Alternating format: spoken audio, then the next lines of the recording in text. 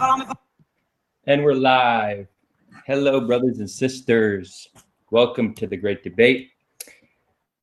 You may have noticed we did something a little different today. We started with a song.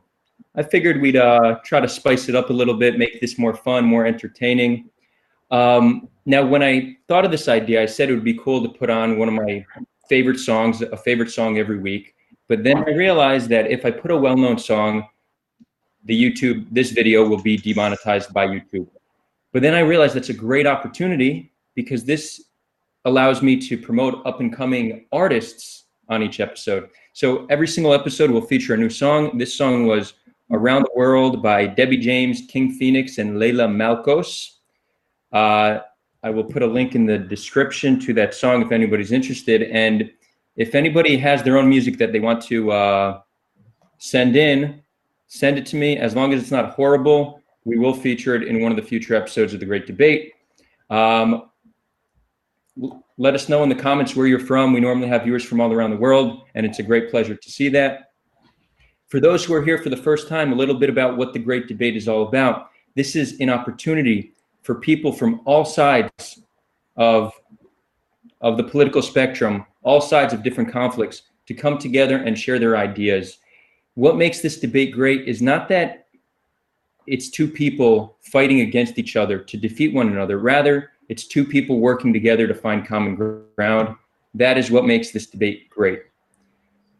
The topic of today is the Israeli-Palestinian conflict. This is our main topic of conversation, but we have decided to expand into many other topics of conversation. So if there's a topic you'd like to see discussed on the Great Debate, please let us know. So without further ado, I am very, very excited to welcome my two guests. On my bottom right, a crowd favorite and his fourth appearance on the Great Debate, Rudy Rochman. Currently residing in Herzliya as a Jewish and Israel rights activist, he is considered a social media influencer with over 70,000 followers, creating educational viral videos aiming at shifting the global, ideological, and political conversations regarding the Jewish people and Israel. His work primarily focuses on empowering Jews and allies, uniting sectors of Israeli society to craft a better reality for all living in the land, while generating innovative ways to combat anti-Semitism. Welcome, Rudy. And thank you for having me. On my bottom left, for his first appearance ever, Jason Damouni is a Christian Palestinian currently residing in Australia. He started his company Trivium Energy, Ltd., in 2014 and has been working as a young entrepreneur in the renewable energy sector in Australia, Maldives, and Saudi Arabia. I'm a big fan of green energy, so I support you, Jason. And in his free time, he advocates for peaceful resolution to the Israeli-Palestinian conflict. It's great to have you both with us. Pleasure to be here. Thank you for having us. So today, the topics of conversation, we're going to talk about narratives, normalization, and solutions. We're going to have time for questions in the middle and at the end. So guys, get your questions prepped. It's an interactive session. We're going to start by letting each guest share their narrative. Now, I'm not going to say Jason share the Palestinian narrative and Rudy share the Israeli narrative because each individual has their own narrative. So this will be their own unique narrative. Jason, we could start with you. Welcome. Thank you very much for having me. It's a pleasure to be here. Yeah, I mean, look, as I've never been to Israel or that. So as a Palestinian in the diaspora, my heritage comes from Palestinian Christian heritage. My grandparents were from Haifa, and they both left in 1947 and to Lebanon, where my mom was born in Damour and my dad was born in Beirut. My mom managed to escape the civil war in Lebanon and made it to Melbourne.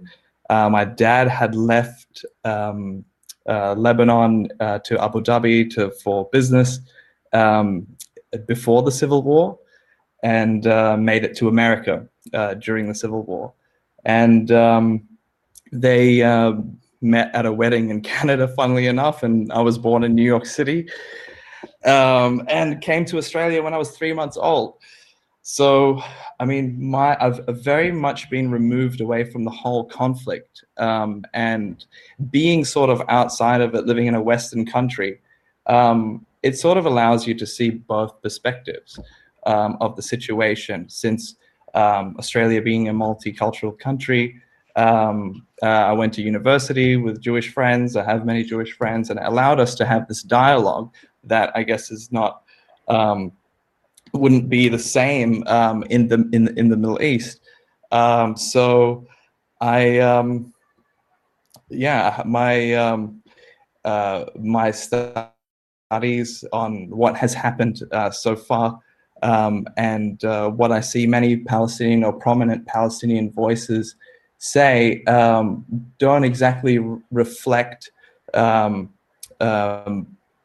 opinions that I've come to form in regards to this whole conflict. I mean, a lot of Palestinian activists will use triggering words like apartheid or colonization and everything, which often puts the other side on the defensive, when what they're really trying to articulate with this whole conflict is that the demographic replacement of the people that have left them stateless. And so as far as my understanding, relatives that are in the Middle East, even though they were born in Lebanon, were still born as a Palestinian refugee in Lebanon, like my mom, like my dad, like my cousins who were born in Lebanon. So it's very interesting how the way that it sort of shaped out. I mean, coming to sort of understand the Jewish narrative, and what I admire about the Jewish people is that they survived by producing, a number of high achievers that many other cultures that have a challenging past can also learn from and look to re-emulate to overcome trauma by being high achievers. So that's what I would like to encourage, the Palestinians or people from a sort of a minority with a challenging past to re-emulate. In terms of my narrative, yeah, I mean, I've looked at this conflict from the outside of it, and obviously, like, having sort of ancestral connections to the land. I mean, from what I understand, the Christian Palestinian narrative. So we descend from the ethnic Jews that weren't expelled by the Romans and survived, for 1,400 years, living alongside our Muslim cousins and a minority of Jews as a multi-ethnic, multi-religious society. So I do feel a sense of ancestral connection to the land, but not to the extent where I would advocate for, to demographically replace Jews because they have demographically replaced us. I think somebody has to call it to an end, and I'm glad that we're here together to communicate and to take the narrative to a new point where it's about reconciliation and how we can move forward. Because this whole conflict is not about the land anymore. I mean, it's pretty clear who controls the land. Now it's about the people living in the land and their legal status,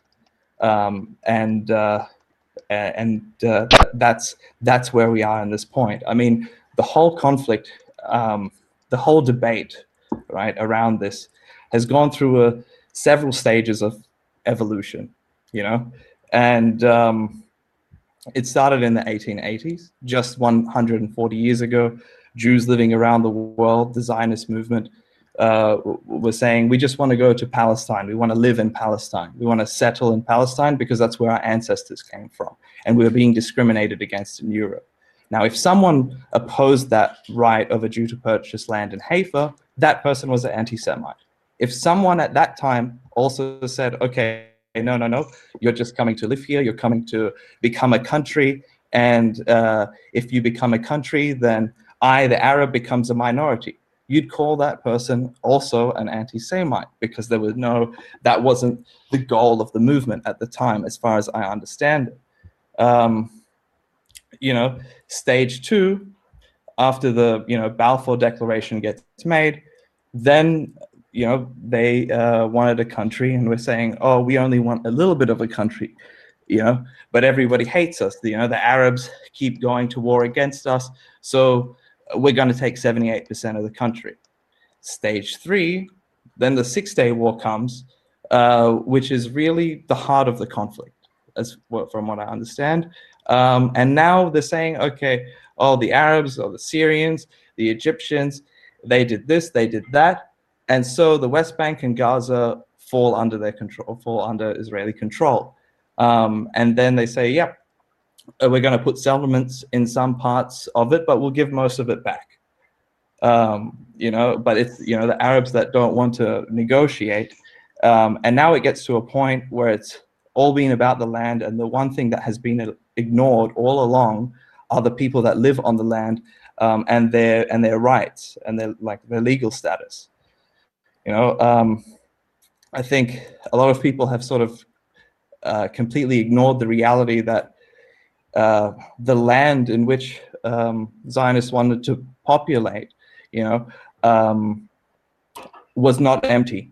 And, as the enlightened, educated party supported by Western powers, it was their intellectual responsibility to come up with a plan, But there were Arabic-speaking people that were living on the land at the time when European Jews wanted to come in and reclaim it.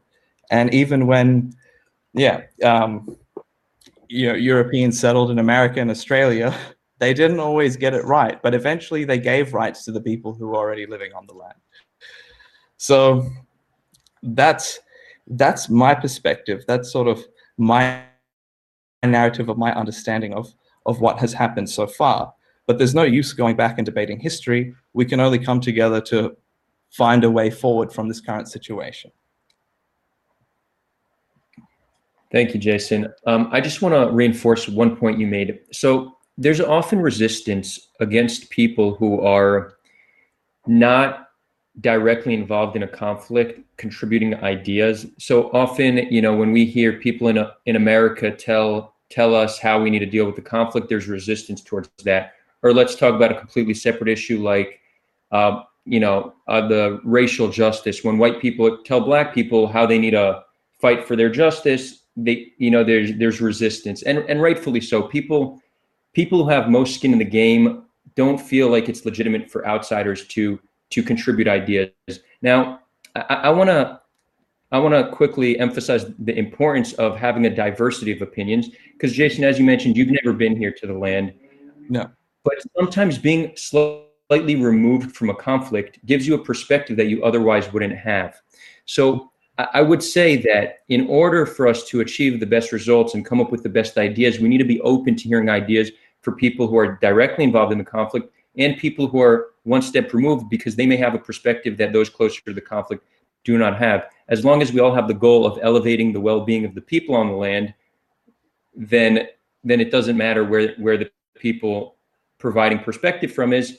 It would be good to hear what they have to say, because then we have the most diverse opinions and we could build the best solution from there. So that's how I see it. I just wanted to emphasize that. Rudy, the floor is yours. So thank you, Adel, for hosting these amazing conversations. And they're not only with me, for those of you who only tune in because they see it through my social media. Adel has many conversations with many different individuals on different topics. So I suggest you look into his other videos or his other future debates. And thank you, Jason, for participating in this conversation and being a part of the generation that is trying to reconnect the cousins, reconnect the brothers and sisters, the human beings, and for us to be able to transcend this conflict and to move forward. I'm definitely going to share my narrative and then maybe touch on a few of the points that you brought up. And I do want to suggest Adel, a young upcoming artist. His name is Young Zion, just so happened to be my little brother.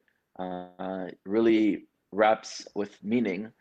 Tochen, there's like a lot of spirituality, a lot of meaning, a lot of making the world a better place. So he's on Spotify. And you can look him up on Instagram as well.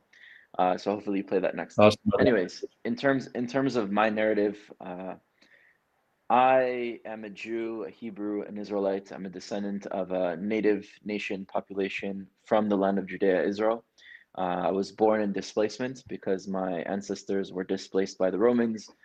Part of my family had to flee throughout Europe, and part of my family had to flee from Spain to Morocco and then went back into France. I personally was born in France, left at the age of 3, moved to Israel, age of 5, moved to Miami, grew up most of my life in the diaspora. And growing up, I always had these different labels being put on me. Are you French? Are you American? Are you Jewish? Are you Israeli? And I realized that when I identify, my identity is way greater than just my physical lifetime or experiences or birthplace. It really meant what collective you come from, what history you have, what values and culture and language and aspirations and even struggles that comes along with being part of a greater collective. And for me, it was very clear that I was a Jew. And I realized at a young age that the reason I'm called the Jew is not from because I'm from the tribe of Judah. Within Israel, there's 12 tribes, and I'm actually from the tribe of Levi from both sides of my family. So the only reason I'm called a Jew is because the name of the civilization when the Romans had displaced us was called Judea, hence becoming known as Judeans. But if the land today is called Israel, which is actually the historic name of the land, the name that we always identified, Eretz Yisrael, the land of Israel, and also the name of the entire nation, including my tribe, then I should be identifying as Israeli. So I've always identified as Israeli from a very young age. The narrative for the Jewish people is that there was a crime committed against us 2,000 years ago. And sometimes we need to understand that certain histories are relevant for different populations. And Israelis and Zionists and Jews have to be open to the histories that are relevant to Palestinians. And Palestinians have to be open to the histories that are relevant to Israelis, because a lot of Palestinians say, "Oh well, who cares what happened 2,000 years ago?" We care what happened 2,000 years ago. In fact, all of our culture surrounds what happened 2,000 years ago. When we get married, we smash the glass, the cup, and we yell Mazel Tov, and that's to resemble the rebuilding of Jerusalem with the next generation to come because it was destroyed. Or we say next year at Jerusalem every Passover. We pray towards Jerusalem. All of these elements were built to remind us to come back home and revive the civilization, having nothing to do with Islam or with Arabs or with Palestinians or with anything like that. It was just come back to your homeland. In 1948, we successfully, in our narrative, kicked out the British. And when I say we kicked out the British, there were many paramilitary groups that, in a way, one could even say terrorized the British. And this form of terrorism was used not against civilians, but against the British military. And they classified the Jews that were part of this as terrorists.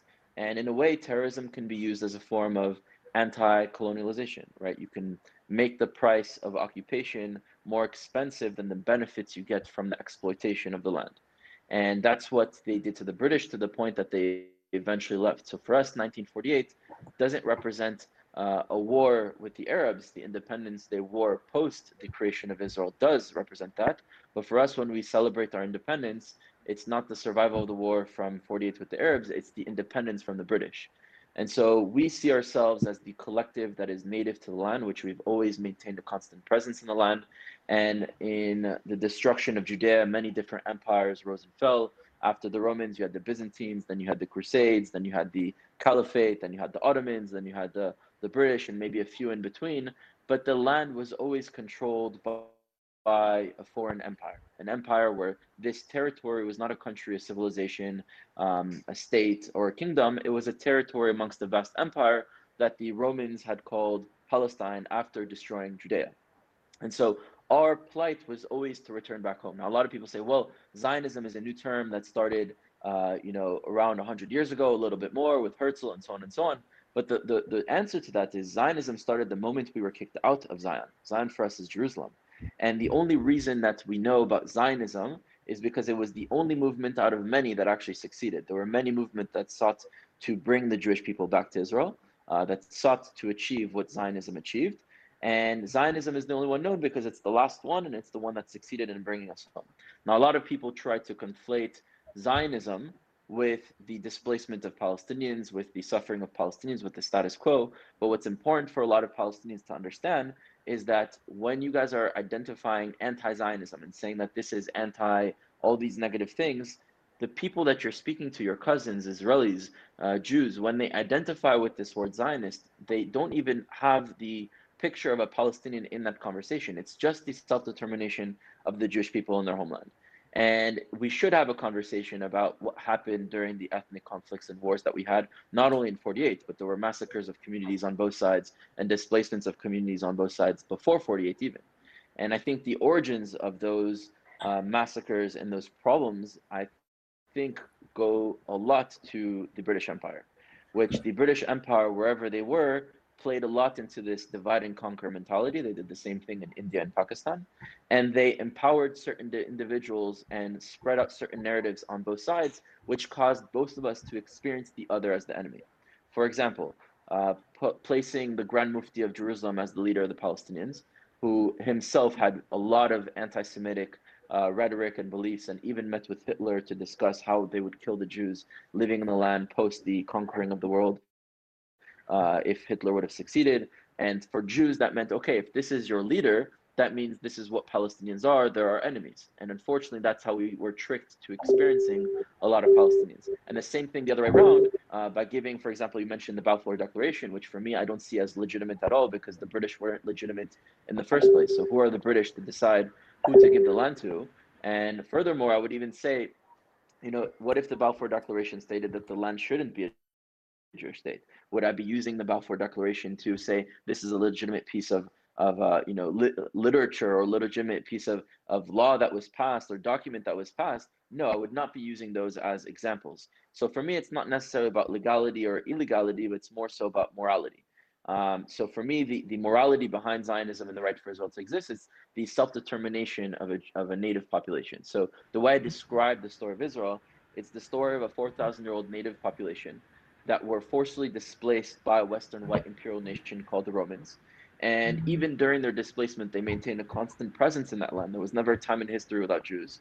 And after 2,000 years of persecution, oppression, and extermination, we eventually created the most successful indigenous liberation movement that ever existed, where for the first time in history, a native population came back throughout the colonial force, the British, revived their language, revived their civilization, and were able to declare liberation. And it's actually, I think, a movement that should and has inspire and empower minorities and indigenous peoples throughout the world. The problems after that, I attribute to ethnic conflict. If there weren't wars between the Israelis and Palestinians or the Jews and Arabs, there would have been no displacements on either side. There would have been no deaths on either side. And let me be clear that displacements happened on both sides. A lot of people know about Palestinians being displaced, but Jews were displaced from Judea and Samaria, the West Bank as well. Jews were displaced from Jerusalem as well. Jews were displaced from Hebron as well. And Jews were displaced also from the Arab countries that they were residing in. My family, experienced the massacre in Oujda, which is in Morocco. Now, this does not represent all Muslims. This does not represent all Arabs. This does not represent all of Moroccans or the government even of Morocco, which was actually favorably positive towards the Jews. This represents individuals. However, we cannot water down the experience of each other. Palestinians have dealt with a lot of trauma, and Jews and Israelis have dealt with a lot of trauma, and it's important to break those down to be able to move forward. Now, in terms of moving forward, after we've had several ethnic wars that were waged by the surrounding Arab nations to ethnically cleanse the Jewish population, that was their goal. Now we live in a certain status quo where we're kind of not doing anything about the situation, and those that are in positions of power are profiting either politically or economically from our current status quo. So for me, the way we move forward will actually come from the population. So you mentioned a few things that I do want to kind of give my insight on and to maybe further expand. You mentioned like a lot of Palestinians use triggering words like colonizer and apartheid, and in a way, to the literal definition, it's not an apartheid because an apartheid country is one territory, one government, two different laws, or four or five different laws based on different populations. Within Israel, everyone has equal rights. And then you have Judea and Samaria, West Bank, which is divided into three. So already a different territory under the Palestinian Authority, already a different government. Or you have Gaza, which is under Hamas, different territory, different government. And you have Jordan, which is 3/5 of the mandate of Palestine, different territory, different government. So it's by definition actually not apartheid at all, because apartheid means one territory, one government, different laws. Now, when Palestinians are talking about apartheid, I understand what they mean. What they mean is the reality is that this land is divided and people cannot live equally in this land.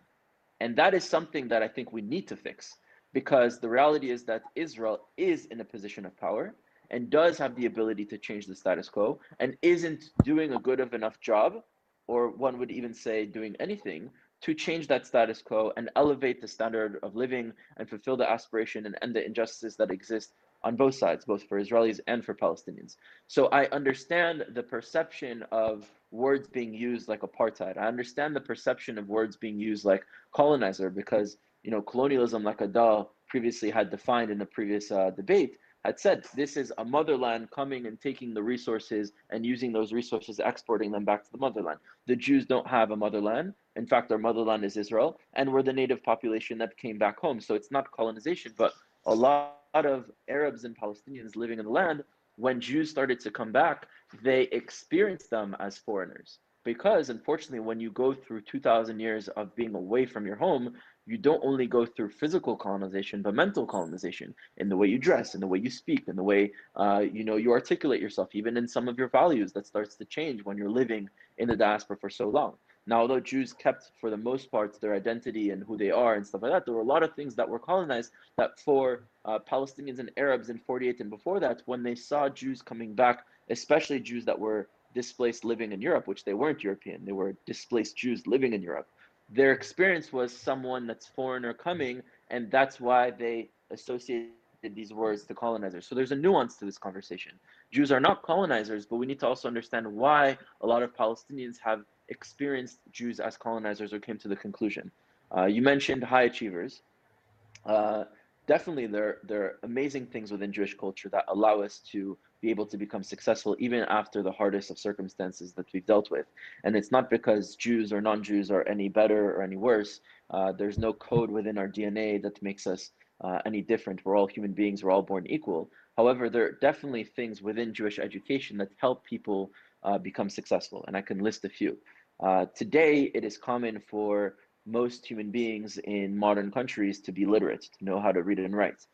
Even if they're not educated and well versed on many different things and cultured, they know how to read and write. This wasn't the case 200, 300 years ago. But for Jewish people throughout history, all Jews were literate because we had bar and bat mitzvahs, and it was necessary for you to become a man or for you to become a woman to learn how to read and write and to be educated.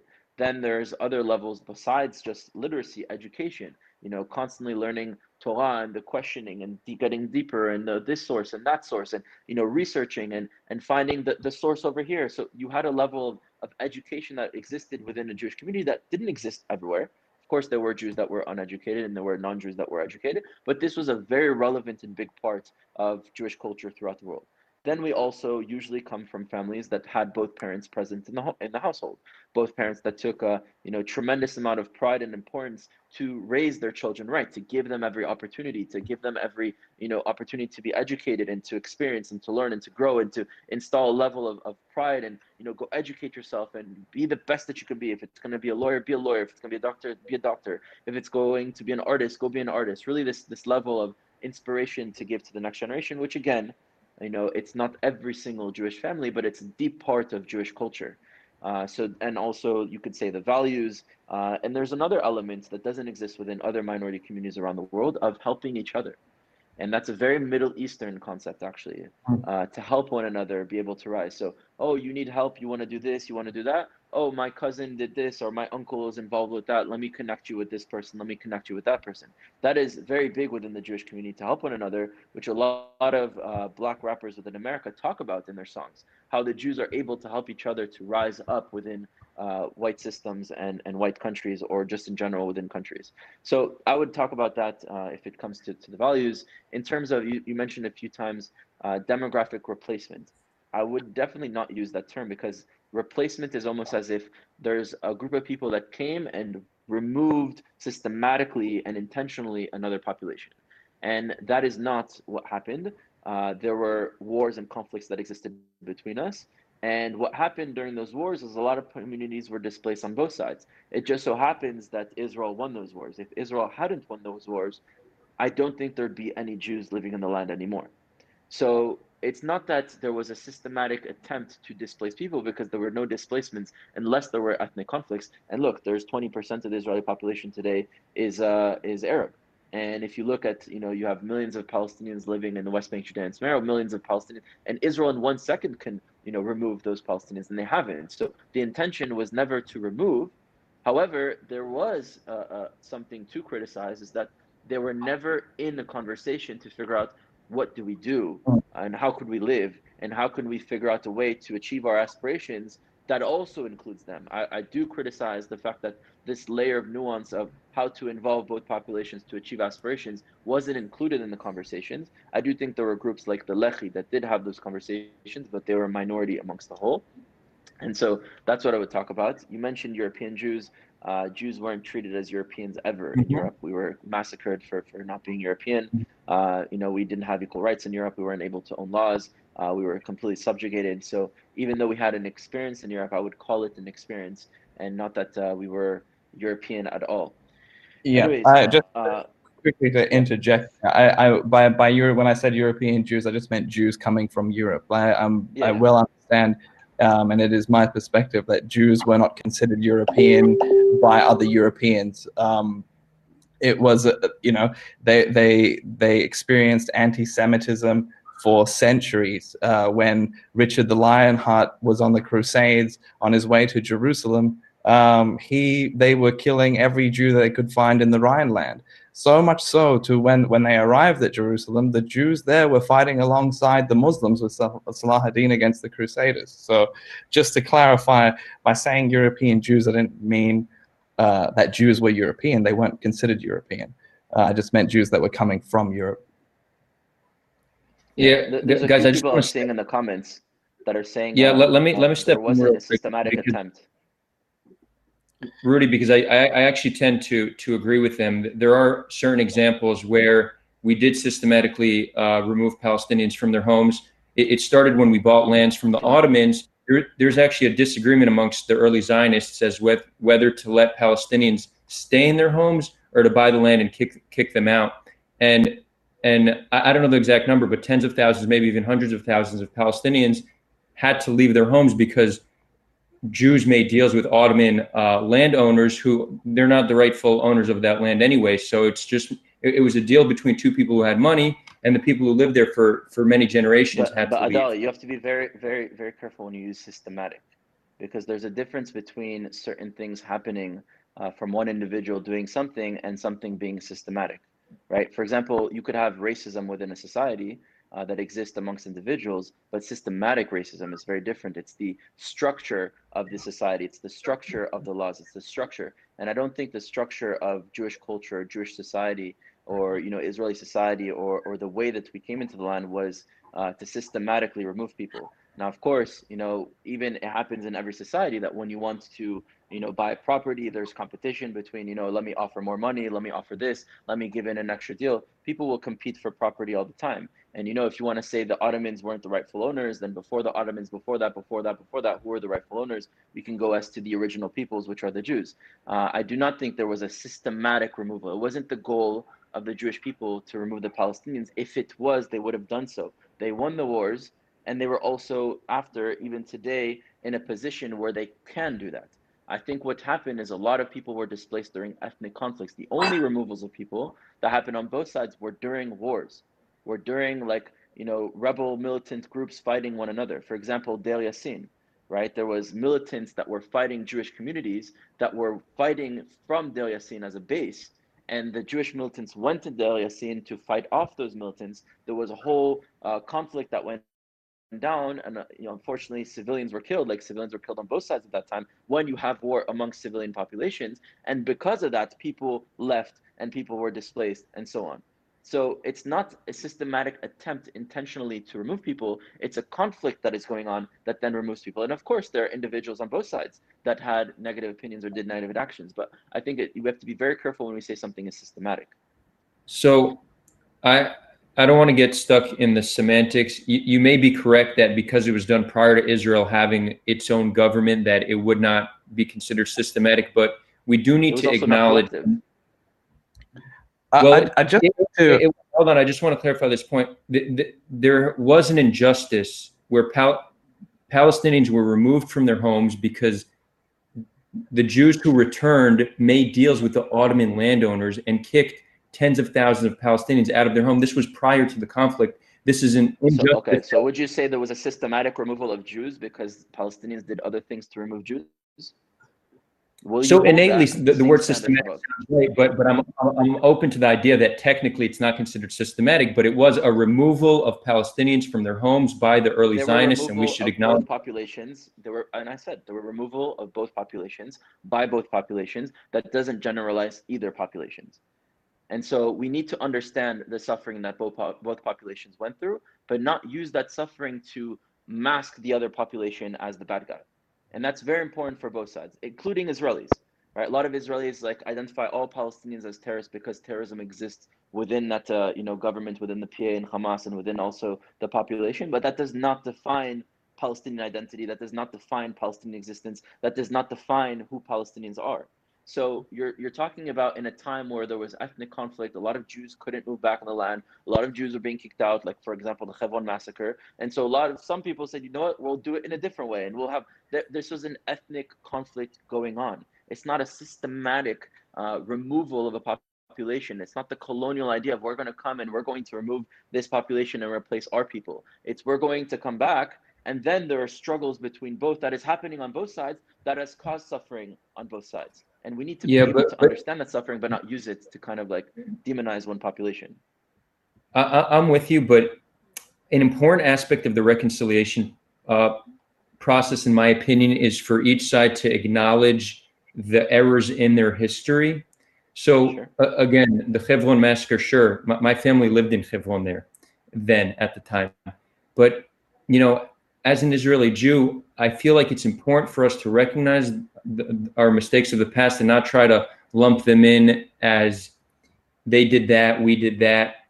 We committed injustices and we should acknowledge it. It doesn't say anything about who we are today. But what do you mean by we? Because you wouldn't say Palestinians committed terrorism. You would say Palestinian individuals committed terrorism. So when you're saying we, you're lumping in all Israelis, all Jews, of committing acts that maybe certain individuals did. And that's what's important to be able to break down, because we would not hold that standard to Palestinians. We should not do that to Jews either. I'll give it back to Jason after this because I don't want to hog too much mic time, but I say we, not that and you and I are guilty for the actions of our ancestors. I definitely do not believe that. But I say we as a form of, as the Jewish people, as a collective responsibility. And the reason that I emphasize the we here is only because I think it's important for the reconciliation process, right? Palestinians view us as an entity, as a group, as a people. So in order for us to begin the reconciliation process, it would be important if we as a nation can acknowledge wrongdoings from the past, as we should expect for them to do as well. So that's kind of where my framing comes from, but I'll leave it back to you guys. I just wanted to jump in on that. Yeah, okay. So, I mean, in regards to what you said about the Ottomans selling land to the Jews, I think prior, during the 1880s and when that was happening, that's only a tenth of the picture or a third of the picture. In some case, some people were selling land to Jewish people. Some people were actively resisting. And there were some cases where they were just being tolerated. So, I mean, look, it's easy to say, that Zionism didn't want to, didn't have any intention to displace or to harm the local population that was living there. But when you take it to its logical conclusion, it has unintended consequences, right? Many Palestinians think in order to have their country, Zionists knew that they had to drive the local population out of that land. And I don't think that was the case. Zionists just wanted a country, right? They came, and we happened to be living on the land. And when things got messy, you took care of business. It was more of an impromptu decision rather than a deliberate plan, like many Palestinians think. But hey, in the end, the net result is the same.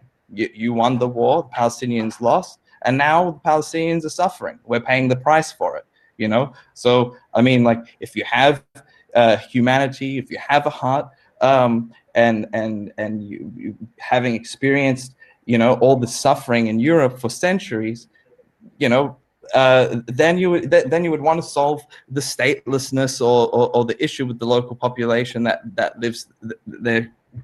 I've been trying to explain this as best I can, where I can, to my communities, that Jews have suffered a lot, and all the reasonable people that I talk to agree with me, but they say, there was never a Holocaust of Sephardic and Mizrahi Jews.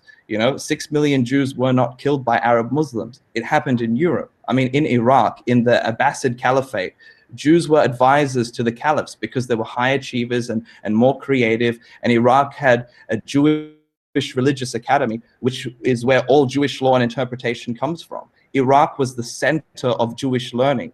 It sure wasn't Ukraine or Poland.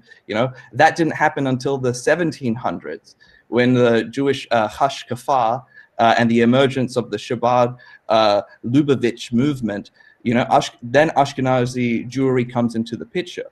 So if you were a Jew in Lithuania in the 1300s and you wanted to get a Jewish ruling on something, guess what you would do? You'd write a letter to the Jewish Academy of Baghdad.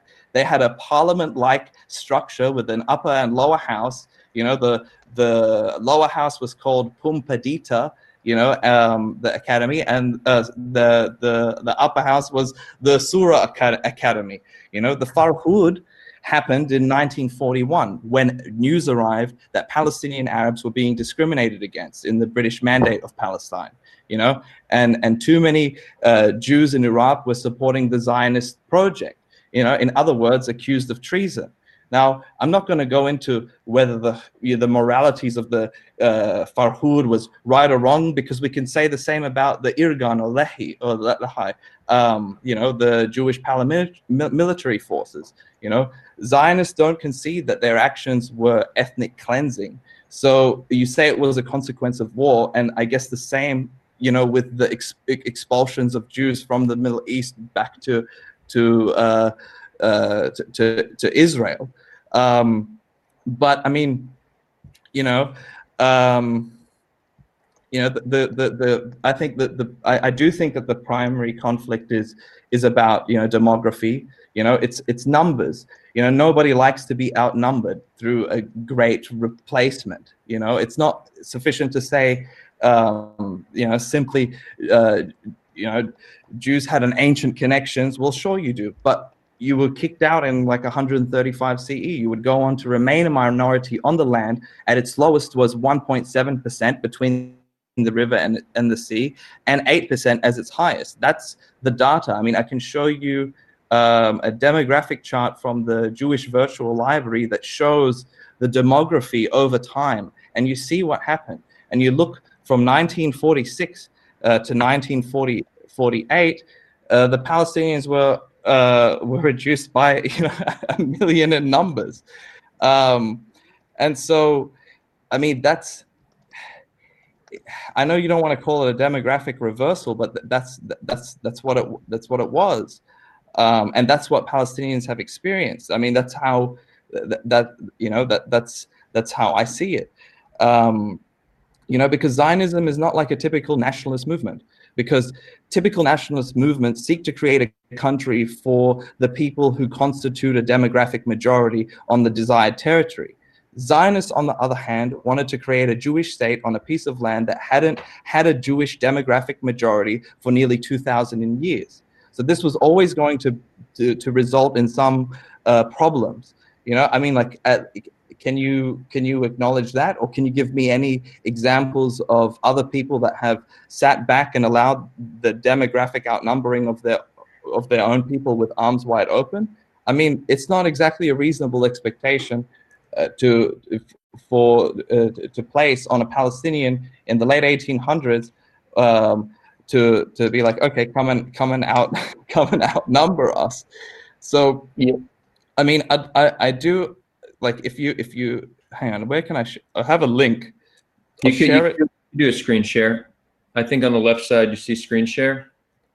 I just, while you're figuring out how to do that, I just want to reinforce your point, and then we'll give Rudy an opportunity to respond. And then I would like to move on to a different topic, because we're already 45 minutes in and we're still talking about the past. We got to talk about the present. We got to talk about the future. But it's also, you make a very interesting point, Jason, about psychologically what it does to a people when they go from the majority to the minority. We're seeing signs of this in America. You know, there's a lot of anxiety amongst white people in America, and it seems one of the reasons, I mean, obviously socioeconomics and lack of political representation are part of the reason, but the fact that they're becoming a minority in America seems to create a great concern amongst them. So, you know, we talked about a replacement, but we didn't mention that it also comes in the form of the fact that Jews can move back to the land and are incentivized to move back to the land, and Palestinians cannot return. So there's many factors when it comes into playing in what created this replacement. But I think you bring up a very good point, which I myself have not considered in building this unified narrative, is psychologically what it does to people when they go from a majority to a minority population. So I appreciate you bringing that up.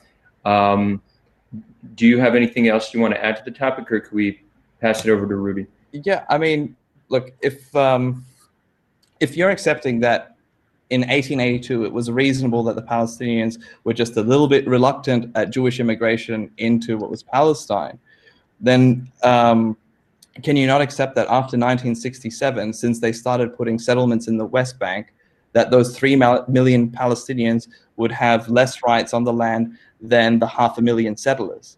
You know, could you not see how like the 3 million Palestinians feel?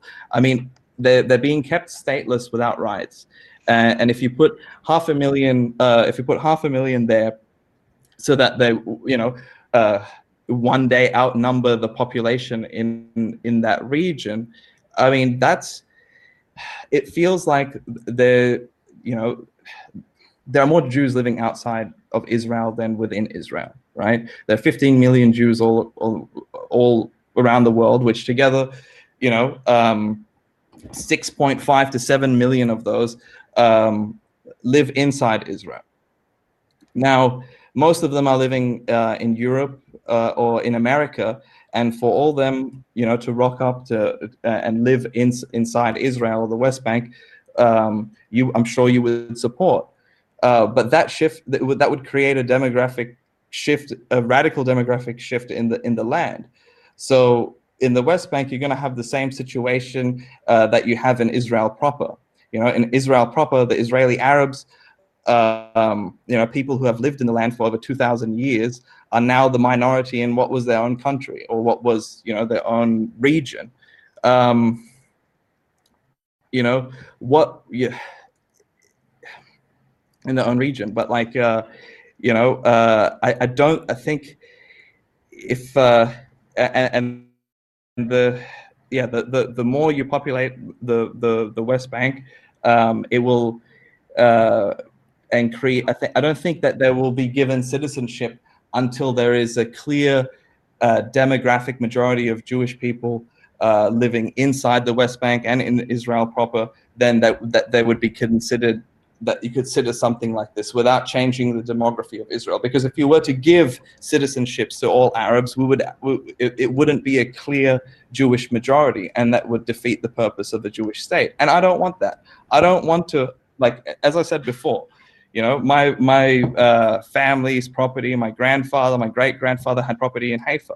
Now, for me to rock up to Haifa and say, okay, everyone here, like, that's it, I'm taking back what was mine. We're going to, I think that is not only impractical, but it's immoral, because I don't think that we should replace people because they've replaced us. You know, you have 4th, 5th, 6th generation Jews living there now, that their livelihoods depend on this, you know? So I think, and also when it comes to lawfare against Israel with the BDS movement and wanting to sue Israel in the International Criminal Court, again, it's not practical. People have been chanting, "Oh, Palestine will be free from the river to the sea," rocking up at protests and everything, and what happens? It just gets, the more settlements keep on happening. It doesn't get any better. The something has to change. And what needs to change is going from a hostile attitude to a reconciliation type attitude, where we can, where we can focus on moving forward and living together. How this happens, I'll leave to when we talk about that subject. Great. We seem to have lost Rudy. I'm sure he will be back any moment. It's probably just an internet issue. So, Jason, it sounds like what you're acknowledging is we need to recognize that there was population replacement, but the solution to that injustice is not by creating a new injustice of population replacement, which to me sounds like a very moderate position, which involves reconciliation without creating any new injustices. Mm-hmm. Would you? Great. And just in time for Rudy to return. It's strange because I still heard the thing going, but I had to refresh the page because for some reason both of your faces went black. And it kind of happens maybe like once or twice during this software.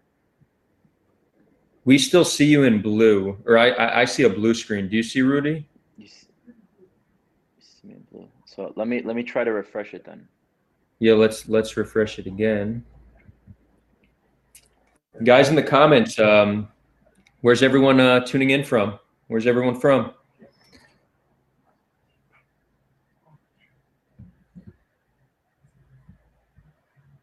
Jason, do you have any aspirations to return at some point? Look, frankly, the situation, this is not a conflict between a state and another state like India and Pakistan, where you had the transfer of people. Jason, sorry to cut you off. I will give you an opportunity to speak on that if it's super important, but I do want to pass it over to Rudy because he's been waiting. Okay. Yeah. Great. Can you hear me and see me fine now? Yep. Okay. So first of all, Jason, inshallah, B'ezat Hashem, one day you will be able to come back to Haifa and we'll be able to sit over some nice coffee, some hookah, some knafe, and talk about our people's history and connection to this land. There's definitely a lot of differences that I have with you on the things that you've addressed, and I do want to be able to touch on them all. The Jewish experience in the Muslim Arab world has been one that has had highs and lows. And the highs don't minimize the lows, and the lows don't minimize the highs. It's very important to understand that there were good times and there were bad times, and the good times don't represent every single individual, and the bad times don't represent every single individual. I don't know how you can compare the Farhud or the massacre of Ujda or the fact that there are basically no Jews living in Arab countries anymore because we were all ethnically cleansed, to a current war between two populations on the land because the British were kind of playing one against the other. It's one thing for a city X and city Y. City X is Israeli, city Y is Palestinian, and for there to be militant groups within both and them fighting each other, and one for eventually to get kicked out, and the Jews living in Baghdad to be violently murdered and massacred on the streets and kicked out, or the Jews in Ujda to be violently massacred. I think there is a difference, although it is important to mention what you're saying, that it was in a time where the Arab world was reacting, in my opinion, in the wrong way to a situation happening in this region, right? It did have to do also with this region, like the Ujda massacre was in 1948, right? It was a response also to the creation of Israel. And unfortunately, that was taken out on the Jewish population, which had nothing to do with anything. They were just Jews living there. But I do think that that's an ethnic cleansing. The same way, if today, let's say there's no war and one population comes and kicks out the other because there's another issue happening there, that would be considered an ethnic cleansing here as well. So when it comes to Zionism, I think it's very important for us to demystify this term because unfortunately, too many Israelis and Palestinians define it differently. And if there was no war in 48, if the Jews coming back to Israel were able to create their homeland, and when I say create the homeland, it's not stealing a state, it's not taking away another country because there was no other country. And you talk about the Jews being a minority in their homeland, that's true. The same way like Native Americans are a minority in their homeland as well. The difference is there was no country built on top of it. But there was like 700,000 Jews before the British, 700,000 individuals, like Jews, Muslims, Christians, Druzim, Cherkesim. There were 700,000 people. So it's not like there was this huge, massive civilization. And even amongst the Arabs, there was never this collective homogeneous identity. It was, Hebron and Shechem, Nablus. It was the family like controlling this part. And it was not one civilization. So the coming back and the creating of Israel does not remove the idea that Palestinians can continue to exist the way that they existed. Now, they didn't continue to exist the way they existed because Palestinians left and some were removed, and some Jews were removed and some Jews left because of a war. And I think it's very important to understand that that is why both of us suffered, not because we achieved our aspirations. So, and it's another way to help Palestinians achieve their aspirations won't remove our successes and our like aspirations in the same way. This is another layer that the Israelis need to accept, that when we're talking about Palestinian suffering and Palestinian aspirations, we don't need to take it against our own ideas of what a future is and what our needs are. You mentioned settlements. I really don't like the term settlements, and I'll explain why. Of course, you can choose to use whatever vocabulary you can, but I'll tell you why it's offensive to Israelis, because settlements implies foreigners. And the same way I wouldn't call a new Palestinian village being built in Judea and Samaria, an Arab village being built in Israel, I would not call that a settlement. I would call that a village, a city, a town, a community, because settlement implies foreigners. And this term will only be used when it's Jews building on their land, which just so happens to be most of these quote unquote settlements or Jewish villages and towns are built on ancient ruins that they found archaeology of ancient Jewish cities that were then rebuilt. I'm against the removal of any population, any individual, both historically and currently. I don't believe anyone should be removed from this land, and I do believe there will be a way for us to live together, and we can definitely touch on that as we go. The reason why I have a problem with demographic replacement is because it gives a sort of aesthetic that there was a deliberate attempt to remove a people and put another people. And I think you used another word that I think is more neutral, demographic shift, because demographic shift touches on the reality that the demographic, reality changes. So I think the shift in the demographics is a better word to use than the replacement. I do want to finish up because we do need to get on the other topics, but this issue I think represents the entire conversation that we're having previously. For example, the Nakba. Most Israelis have a problem with the Nakba. And they don't have a problem with the Nakba because of what the Palestinians are truly trying to commemorate. They have a problem with the Nakba because of their experience with what the Palestinians are trying to do. And what I mean by that is the Nakba is commemorated on specifically the day on the solar calendar where the Jews were able to have their independence and kick off the British. And so I do believe there needs to be a space for Palestinians to commemorate their suffering, to remember what they went through, to have a day of, not only remembering, but having remorse and compassion and understanding, and to identify with a day. But it doesn't have to be on the day that Israel was created. Because it's not because Israel was created that was the suffering. It's because there was a conflict that's suffering. Because, you can say Zionism caused all the negatives, but you won't talk about the positives that it caused. Like me, doing my master's degree in Israel is not because of Zionism, because regardless of, Zionism or not, I'm the one who chose to come here, and what I do in my actions now doesn't define what a movement did then, because that's my choice to come here. That's my choice to do things. So I don't think that we need to associate everything that happened post the creation of Israel to the reason why Israel was created, which is what we define as Zionism. And I think that is one of the most contentious parts of this conversation that causes us not to understand each other, because really, when we talk about Zionism, we talk about the fact that for 2,000 years, we had a promise to each generation that one day we'll come home. And we succeeded in doing that, not by removing Palestinians, but by kicking out the British. And unfortunately, those same British and others pinned us against each other. We fought each other. Unfortunately, we were played, and we're still fighting each other today. Unfortunately, we're still being played. And that is what's causing conflict and removal of both populations and the suffering of both. And in order to move forward, we do need to talk about normalization, of humanization, of the experience and understanding of both narratives. But I also do think that there are ways to solving this problem without, as you mentioned, bringing a large influx of Jews to Judea and Samaria, the West Bank, and then all of a sudden Israel having a demographic majority within the entire line, including the West Bank, and it being able to annex the entirety of it. I think there are other ways to do that. And for me, I never propose this is the solution, because I think the solution is something that will be worked up by the peoples on the ground, like a painting. You know, you pick the frame of the painting after you paint, and the artists, the Israelis and Palestinians, have not even had a conversation yet on what they want to paint or what canvas they're using or what paintbrushes they're using and so on. So I do think that there's a possibility to create something, and it could be a form of emirate or federation plan, which is a hypothetical solution that can allow the civilization to be Jewish enough and Israeli enough for the Jews and Israelis, and be Palestinian and Arab enough for the Palestinians.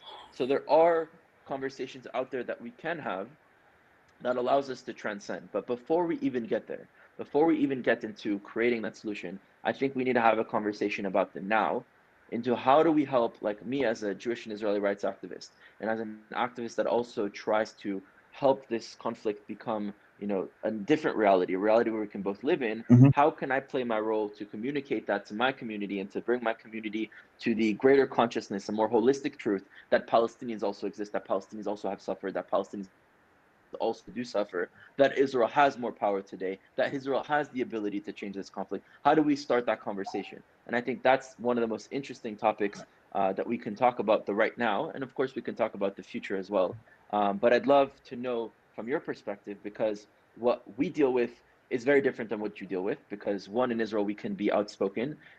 In Hamas, under Hamas in Gaza and under the PA in the West Bank and Judea and Samaria, many Palestinians cannot be outspoken, whereas Israelis can. So we do have that liberty. But at the same time, in the diaspora, when it comes to intellectual spaces, especially on college campuses, every single Jewish or pro-Israel group on campuses wants to engage with the Palestinian group. And almost every single Palestinian group, not every single Palestinian individual, but almost every single Palestinian group has a layer of anti-normalization where they encourage and prevent people from having discussions and humanizing and being able to relate to Israelis or anyone that relates with Israel. And I think this is one of the biggest problems, because if we can't even speak to each other, how can we live together? How can we understand each other? How can we change what unfortunately our parents and grandparents and great-grandparents were forced to fight together? How do we change that reality for me and you, Jason? And how do we change that reality for our children if we cannot even engage with each other? So I'd love to know, maybe you can share with me and with Adel and with the audience some of your experiences with anti-normalization, and as an individual that speaks against that, what has been the reaction, and how do you see us being able to move forward from that? Sure. So just before I touch on that, the only reason why I was using the terms, you know, like demographic reversal and everything, there is a rabbi called Chaim Simons which documents the efforts to transfer Palestinians to Jordan, and that's what a lot of Palestinians would interpret as a part of the demographic, you know, reversal that they've experienced. Not to minimize what you're saying, but I'm just saying this is why I say things like that, because Are you saying currently or historically? Historically. So if you Google the Rabbi Chaim Simons, he documents the efforts to transfer Palestinians to Jordan, as if, you know, Palestinians, that Jordan is a Palestinian state, when it's not. Like Jordan was the country on the other side of the Jordan River. I mean, if the Palestinians considered themselves Jordanian, they wouldn't have assassinated King Abdullah I in 1951 when he came to pray at the Dome of the Rock. Palestinians started their national identity in 1908 and 1911 through the newspapers Al Carmel and Palestine. And that was created by the Christians as an anti-Zionist movement, because they had heard from the sort of global Orthodox network in Russia and Eastern Europe that the Jews were intending to come in and create a state on top of what was a 92% Arab majority. And the Balfour Declaration sort of confirmed the fears, and that's when the majority of the Muslim world flipped from being somewhat tolerant of Jews to being paranoid. And like any religion, Islam is sort of bipolar, and when it's paranoid, carnage happens. Now, like you said, I don't want to debate the past, because it's not about the past anymore. It's about the present. And like you said, like there needs to be some level of normalization in terms of communicating with each other and having these discussions. What we do not want to normalize is our statelessness. right? And frankly, like we're a people, we're not a state. You have a military, you have an air force, you have all these sort of things. I cannot dictate to you what the solution is going to be because I don't have the power to do that, on behalf of these people. What I can do is give you a set of KPIs. We want a passport. We want a representative government. We want the capacity to enter into foreign relations with other sovereign states, access to an airport, a port, a currency, freedom of movement, things like that. And if you can deliver that through a one-state solution, I'll say welcome. And if you can deliver that through a two-state solution, I'll say welcome too. And I mean, that's that. Like I said, the issue is not about land anymore. It's clear who controls the land. It's about the people that are in it and what legal status they're going to have. And I think the way forward is normalizing communicating to each other, but not normalizing our statelessness, if that makes sense. Mm-hmm. Yep. So real quick, Rudy, just real quick, because I want to do a quick intermission. Whoever's just joining us, thank you for coming. If you like what our guests are saying, you can find their contact information in the description. They're very happy to engage in dialogue after this discussion. Follow them on Instagram, Facebook, wherever. My contact information is there as well. Feel free to reach out to me. And if you like this content, please subscribe, because we're doing 2 debates a week, plus all sorts of other important content. And I do want to tell both Rudy and Jason what an excellent job they're doing. And one of the ways we see it is that this video has 29 upvotes and 0 downvotes. And that's very rare about such a controversial conflict. And that would not be the case if they didn't have the ability to engage in respectful dialogue. So I just want to say thank you. And Rudy, all you. Yeah, I think that the reason that is because me and Jason see ourselves as cousins. Mm-hmm. We recognize that we have different narratives because of the experiences that we have, because of the historical narratives that we live through. But we don't see our futures as apart, and we don't see each other as enemies. And even though sometimes I may say things that Jason disagrees with, or Jason says things that I disagree with, I'm not taking that to heart as he's my enemy. I'm seeing it as this is just his way of seeing how can I maybe create a more holistic truth where I understand his truth and he understands my truth. Thank you for sharing the Rabbi Chaim Simons, which I had never heard before, because I always love to learn more and to read more.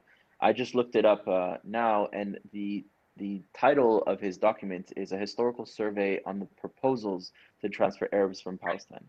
And he talks a lot about how there were different individuals that proposed this, but not that this was actually something done in practice. Yes, the majority of Jews at the time, the majority of religious Jews at the time, when Zionism was created, were non or anti-Zionist. I mean, there's another person, Simon Dubnow, who was a Jew that was like a non-Zionist and everything, because they knew that drawing Zionism to its logical conclusion, to build a state on a 92% on the land that had 92% Arab majority, it would have its consequences of people being displaced. To answer to that, I would say that if you had 700,000 Jews living around, 700,000 individuals living in the land at that time, some of them are Jews, a minority of them, most of them are Arabs, some of them are Christian Arabs, some of them are Druzim, Bedouin, Cherkessim, and so on. There are millions of Jews in the diaspora. So bringing millions of Jews back does not mean having to, in a theoretical, equation, mean removing Palestinians or Arabs.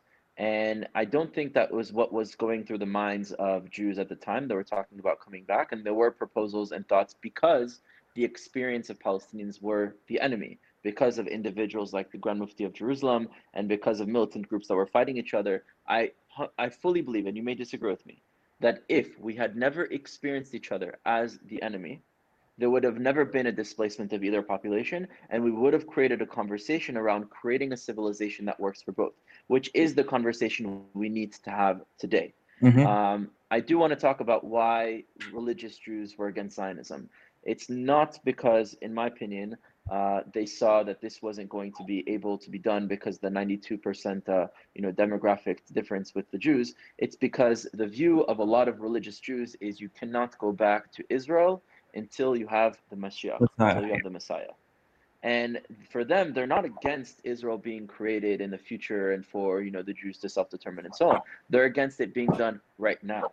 And in my opinion, the reason they're against it being done right now is because they're so psychologically broken for so many generations that they truly believe that we cannot be empowered.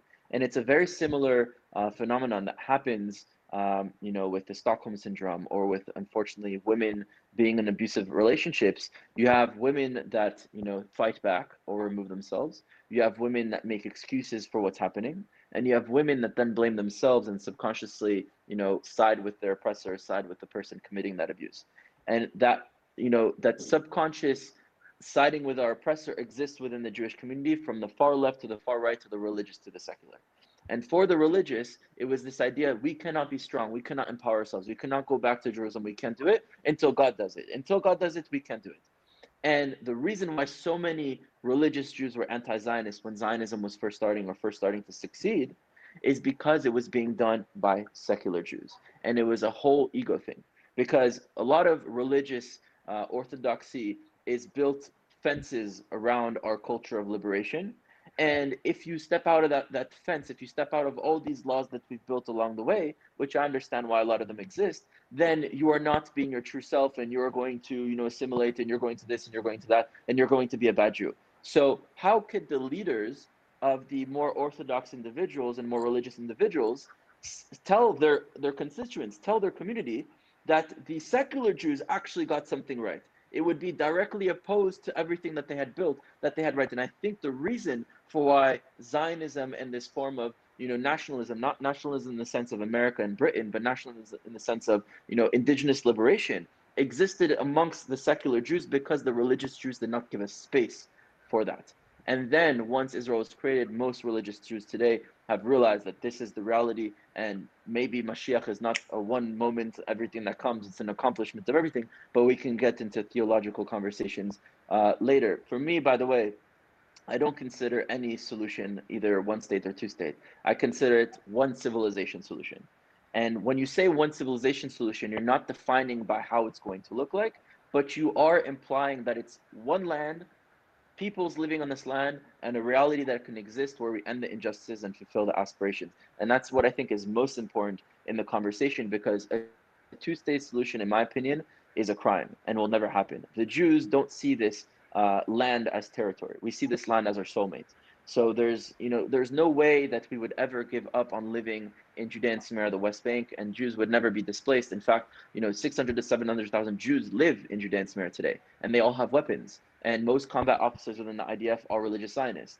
And most of the country in Israel supports Jews living there. So forget about what would happen in Judea and Samaria, West Bank, if Israelis were pulled out, and the fact that this land is higher and this land is lower in terms of military, it's not efficient, and the fact that it doesn't achieve the aspirations of both populations, there'd be a civil war in Israel before the day that there'd be a two-state solution. I'm not So saying I don't believe anyone should move. I don't think Yeah. anyone should be removed. So we agree on that. All right. So we agree on that. And Yeah. I think the conversation should be more about how do we create a reality that no one is removed, and that all have equal access to rights, to movements, to aspirations, to education, to infrastructure, to sanitation, and really build a reality where, again, Palestinians, when they live in this land, feel like this is the land that they're from, and that the army that exists here is not an army controlling them, but an army protecting them. And how do, when Israelis live here, feel that they've achieved their aspirations of thousands of years old, and that this country is enough that fulfills those needs, but also fills the needs of another population? And that's a conversation that I don't know why we still have not had as a generation. Yeah. Yeah. Jason, I'd like to throw a question your way, because this is a very common concern amongst Israelis. And one of our most active audience members, Gigi Green, shout out, keeps asking this. Many Israelis are concerned for their security. They have never seen a willingness to compromise or to live side by side from the Palestinians. And not only it's not an unwillingness to live side by side, Jews are constantly met by violence. And most Israelis do not believe that any solution, like a one-state solution, which it seems like you guys are both on board with, civilization, that would keep one civilization.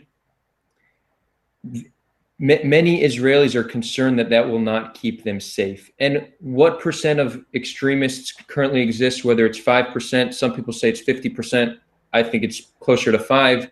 The fact of the matter is they have more power than what the majority have. And I do fully recognize that given a change in living conditions, you aid in the de-radicalization of a population. So that is one key. But do you have any insight as what we can do to not give extremists so much of a say in the matter, and how we could give Israelis the feeling that they would be safe living together with Palestinians? Well, I mean, look, I think the way forward in I regards realize it's a very tough question. So sorry. I realize it's a very tough question, but I think it's an important. Look, I think the way that you deal with extremists and radicals is that you do not react to them, right? If and I mentioned this to people before, like if we react if we keep reacting to the radicals on the other side, we end up becoming radicalized. The best way forward is for Jews and Arabs who don't want each other out to come together and outnumber the radicals on both sides. Like I said, if a Jew wants to win an argument, he's going to point to the Arab that wants him out. And if an Arab wants to win an argument, he's going to point to the Jew that wants him out. Right? So it's up to the people that don't want anybody out to come together and outnumber those people and not to react to them. As for security questions and stuff like that, I think this will come. The reason why there's so much, I guess, I don't know, the acts of violence is an expression of the conflict. It is a symptom of the conflict. You solve the conflict and you remove that symptom. And the issue here is that these people are stateless, without freedom of movement or a representative government, or a currency, and that's something that we should be focusing on. I mean, you're talking to a people that were once the majority of the population from the river to the sea that have been reduced into a manageable minority. And I mean, that's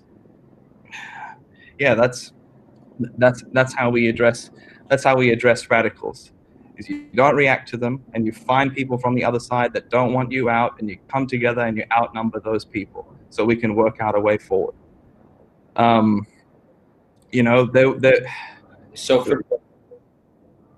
Sorry, go ahead. I was just going to say, I think that's a great response, and I tend to agree that if we can change the conditions from which radicals are born, then we will have less radicals being born. I still have a concern, and this is a concern about all conflict around the world, is it just takes such a small population of extremists to ruin it for everybody. So I don't have a solution for that. But I do think that the majority of extremism can be alleviated if we create conditions from which extremists will not be born. Rudy, also feel free to chime into this topic. And this isn't only true about Palestinian extremism, it's also true about Israeli extremism. That's the conflict we're talking about, how we have less extremism and more of a unified people working together towards a common goal. Yeah, Adel can testify to how many very far right-wing Israelis attack me just because I, agree that there's a Palestinian identity, a Palestinian experience, a Palestinian need, and that they're a real human population here that must live here with us and find. Just because I have these humanistic, universalistic values, then I'm automatically rejected by a lot of people that are in the far extremes. And I think these far extremes are really, built and grow out of trauma that they kind of, oppose one another. And I must be against the other side in order for me to survive because that's my enemy. And the way to transcend that is to no longer see them as the enemy. But I do want to touch on, let's say, for example, the African American, Black community, people of color, whatever someone chooses to identify within the United States. And we see the shift within pop culture when it comes to how that community is perceived within the US. And there's definitely still systematic racism within the US, but let's look at pop culture, right? If you go 70, 80, 90 years ago within the US, the culture was very racist, and most people had racist ideas. And even if you had no racist idea, an individual saying something racist would get away with it because that was just the norm.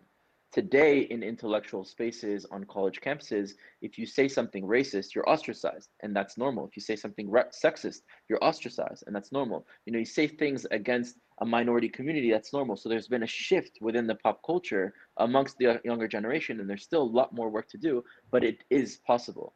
So I think it is also very possible between Israelis and Palestinians. And you look at other countries that fought wars for hundreds of years, like France and Germany. Today, they don't relate to that anymore. It's been so long, and they've been able to move forward. And they are living in a totally different movie than their ancestors were living in. So I do think we need to create a new movie. In my experiences at Columbia University, when I opened the student group that was fighting for Jewish rights in Israel and educating, we also added another element that really exposed those that were anti-Israel and not pro-Palestinian. And again, the reason I call these groups that were on campus claiming to be pro-Palestinian is because they never talked about Palestinian suffering when it came out of the context of Israel. They manipulated certain things. For example, 3 weeks ago, we had a Palestinian individual, again, this represents this individual, not the collective, that drove a car into a bunch of IDF soldiers. And the IDF soldiers shot him, and he was killed. And everyone was talking about how IDF soldiers are killing Palestinians because of this example. And it's taking the context out of it. This is, if you don't want to call him a terrorist and you want to call this individual militant against another army force, Sababa, you can say that, but this is war. This is fighting. This is not, a deliberate attempt to go and kill a Palestinian because he's Palestinian. So are there times where this has happened? Yes, and they must be condemned. But when we conflate issues, we manipulate issues, and we use them to kind of demonize and remove the humanity of the other side, I think that creates a lot of negativity and fuels the conflict that exists. So what we did on college campuses in order to change this narrative of if you're pro-Palestinian, it means you must be anti-Israel, and if you're pro-Israel, it means you must be anti-Palestinian, is we started to bring conversations similar to the ones that we're having now that were titled Beyond Common Narratives. One of our first ones that we did is we brought a Palestinian individual who at the age of 15 stabbed an IDF soldier, sat 15 years in an Israeli prison, learned English, learned Hebrew, learned about nonviolent movements like what Gandhi did to the British Empire, and eventually joined an organization in Israel called Combatants for Peace. And for him, he's still very much so anti-Israeli government policies and anti the IDF. And he's not a tokenized Palestinian that speaks only on behalf of Israel, which unfortunately those exist on both sides. But he's a true activist for Palestinian rights, but no longer sees the path for us to live together as war and demonization of each other. And we brought a Jew living in Judea and Samaria together. So naturally to the campus, they're supposed to be opposed to one another. So they're supposed to be against one another. But in reality, even though they disagreed on some issues like me and you disagree now, on the majority of how to move forward and to conceptualize our identities and to be able to understand and move forward, they agreed.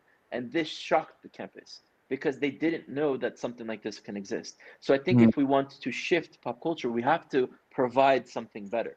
We have to provide something that actually works for both. For example, BDS resolutions, right? A lot of people that support BDS resolutions, although they're horrible, they feel like this is the only thing that exists that I can support to help Palestinians, which I truly want to do. So what if Israelis and Palestinians were able to create solutions and resolutions on a college campus to divest from certain companies that profit from both of our conflicts and both of our suffering, to be against the US foreign aid to Israel, which profits from this conflict, to fight against the characters of our story that are actually profiting from us suffering, and to invest in the humanization of both populations, to invest in the understanding of both of our sufferings, to invest in the future of our populations. If we offer something better, I think naturally that would be put aside. And I think there will always be individuals that are hateful. There will always be individuals that are racist, that are sexist, that are anti-Semitic, that are Islamophobic, that are anti-Arab, that are anti all sorts of populations. But they have to be kept in the shadows. They have to feel that if they air out their opinions, that they will be socially ostracized. Because I do believe in freedom of speech. But I also believe in the consequences of freedom of speech, which is social reaction to that speech. Someone no longer wanting to be associated or friends with an individual that has such horrible views. that's also freedom of speech and freedom of expression. And we need to create a reality where if someone says something against Palestinians or someone says something against Israelis, that they are ostracized by both of our communities. And I think the best way to do that is start to humanize each other, understand our experiences, our identities, and focus on how do we move forward from here. Because at the end of the day, everyone thinks that they're a good guy. Everyone supporting, Palestinian rights think they're doing things to support Palestinian rights. Everyone thinking supporting Jewish rights in Israel are thinking they're doing things to support, Israel and the good cause. But we need to realize that both of our movements are fundamentally intertwined. And there is no success of either movement without the success of both movements together.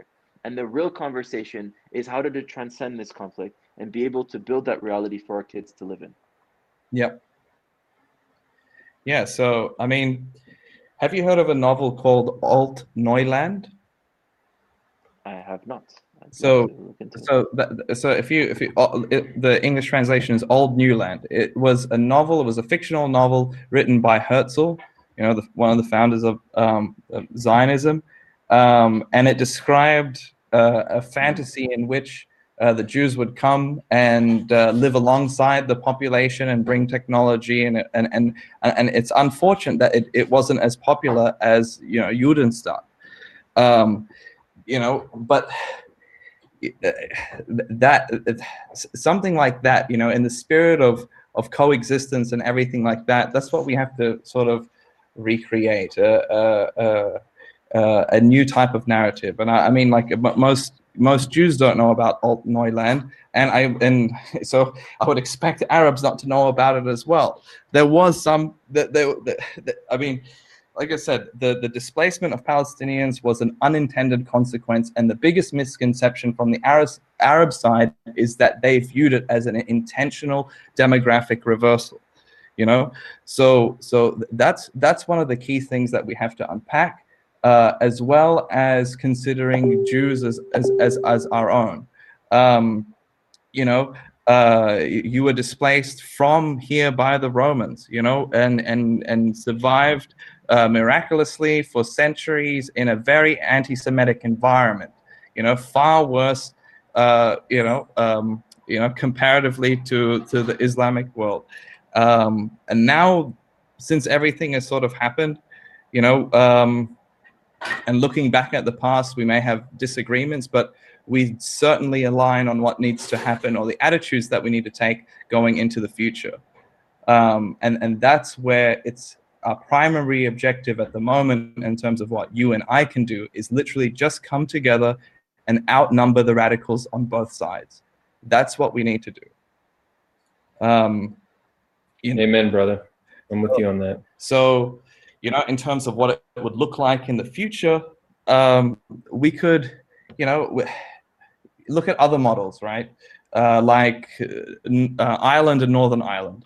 It's pretty much two countries without no borders, and eventually that could be one of the potential solutions. The first thing that we need to do is sort of connect the major Arab cities that are together, maybe create one contiguous state, connect up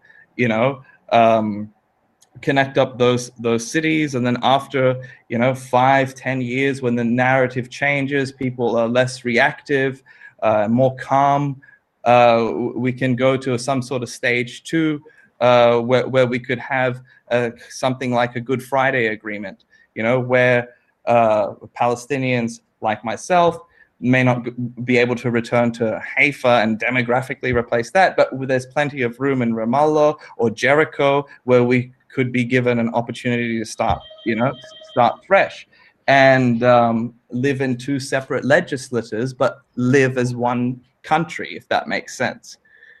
Someone from Northern Ireland who has a British passport, votes in British elections, can travel to Ireland without going through a checkpoint. And maybe that's a model that we could sort of base it on. I mean, like I said, one state or two states, I can't dictate that. The Palestinians can't dictate that. We literally do not have the power to dictate the solution. What we can do, though, is just give you the KPIs in terms of like how to, what we need to, I guess, start moving forward, which is like, Can I ask you a question? Yeah. What do you think that your population and collective needs to start seeing from Israelis in order to be open-minded that we can be ones that come together to create a solution? Like, you need to be able to feel that we identify with your struggles, understand your struggles, want to end those suffering. Like, what exactly do you need to start seeing from Israelis, and not only the government, I mean the populations, for Palestinians to be more open to this idea that we can live together? To be frankly speaking, this conversation right now, there needs to be more of this, not just just here, but like with more people. That's what needs to happen. The goal now is just to outnumber the radicals, for Jews and Arabs that want to coexist to come together and outnumber the radicals on both sides. That's step one. Yeah, I think to all the Israelis and Zionists and Jews or those who support Israel that are watching this now live or watching it later, in my experience, and I've had countless of conversations with Palestinians, whether in Judea and Samaria, the West Bank, Palestinians from refugee camps, Palestinians that were born in diaspora, and every time that I engage with them, at the end of the conversation, we actually agree way more on the amount that we disagree. And the fact that I acknowledge their experience, that I acknowledge their identity, that I acknowledge, it opens them up to hearing my narrative, my identity, and my needs also as a human being living in the land. And I truly think that is the key to be able to move forward. There's the archetype story of Isaac and Ishmael, the father of the, you can say, Arabs, and the father of the Jews, which are both children of Abraham. And they're opposed to each other, they're at war with each other. And eventually, at the end of Abraham's life, Ishmael and Isaac come back together to bury their father in Hebron, which Hebron comes from the word chibur, or chaver, the connection, or the friend, the connection of the people to the land, right? Which connects both of us maybe today. And the question is, if it took the death of Abraham to bring us together, what is the death of Abraham in this generation that will allow us to come together? And what I think it is the egos that we have and the images that we have that the other is the enemy. And once we're able to eradicate that within our minds and within our hearts, we will be able to see the other as the human being and the brother or cousin that they are, and be able to come together. You mentioned earlier about the conversation of justice. And there's often these sayings like, no justice, no peace, right? And I do think that that's a really true statement, because what is peace at the end of the day? Peace defines a time where two or more parties are not fighting each other because they either don't have a reason to fight or there's no current incentive to fight. But if you have peace, you can have war tomorrow or the next day or a few years. And to really have long-lasting peace, or to achieve peace, you first need to have justice. And justice is needed for both sides. And to cause an injustice, to undo an injustice, is not by doing another injustice. So I do think that we can one day have Palestinians being able to move back into Yafo, into Akko, into Haifa, and to come back and to live in these areas too, the same way Jews should be able to go to Bethlehem, into Shechem, into Hebron, into Jericho, and all these places that are important for us. I think that's both of our aspirations, is to be able to live in the full land. But can we create something that is thinking outside of the box? Not taking things that have existed in previous countries, maybe being inspired by certain systems that exist in like Switzerland, certain systems that exist elsewhere, and then applying it, but with a twist of understanding what are the needs now, what are the needs in the future, what are the injustices now, what are the potential injustices in the future, and how do we build a system that works for both? And to be honest, the only hypothetical solution that I've heard until now, of course, there could be other solutions, and I do think that there will be other solutions created with time, with many smart intellectual individuals on both sides coming up with this idea, is a federation / Emir plan. So it's not a one state, it's not a two state, it's a one civilization. It's a civilization where we can both exist and remove the physical barriers, and also remove the psychological barriers that we've adopted, where we can be able to live together. Within different, Hold on, Jason. You're muted. Sorry. It's bugging out now. Yeah. Apologies. It says notifications, but for some reason. Hold on. Yeah, we got a bug. Okay, we're good. Yeah, sorry. It says the notifications are off, but some reason it just keeps on beeping. Yeah, look, Yeah, I agree with that, and it's also not to be like viewed with indifference. I mean, really, I mean, other than something with two states, having a sort of one state solution without, putting people in their own sort of separate registers. Like, let's say if we were to be one country and we were to have all equal rights and citizenships and everything like that, then, like it wouldn't be a distinct Jewish majority state. Would it turn into, and I don't want to take away, a Jewish state. I don't want to take that away. Like I said, I don't think that the answer to being replaced is to go and replace, another people, to make it into something like New Zealand, where you have a binational state where both people are represented in the coat of arms, and there's even like a Maori verse in their national anthem.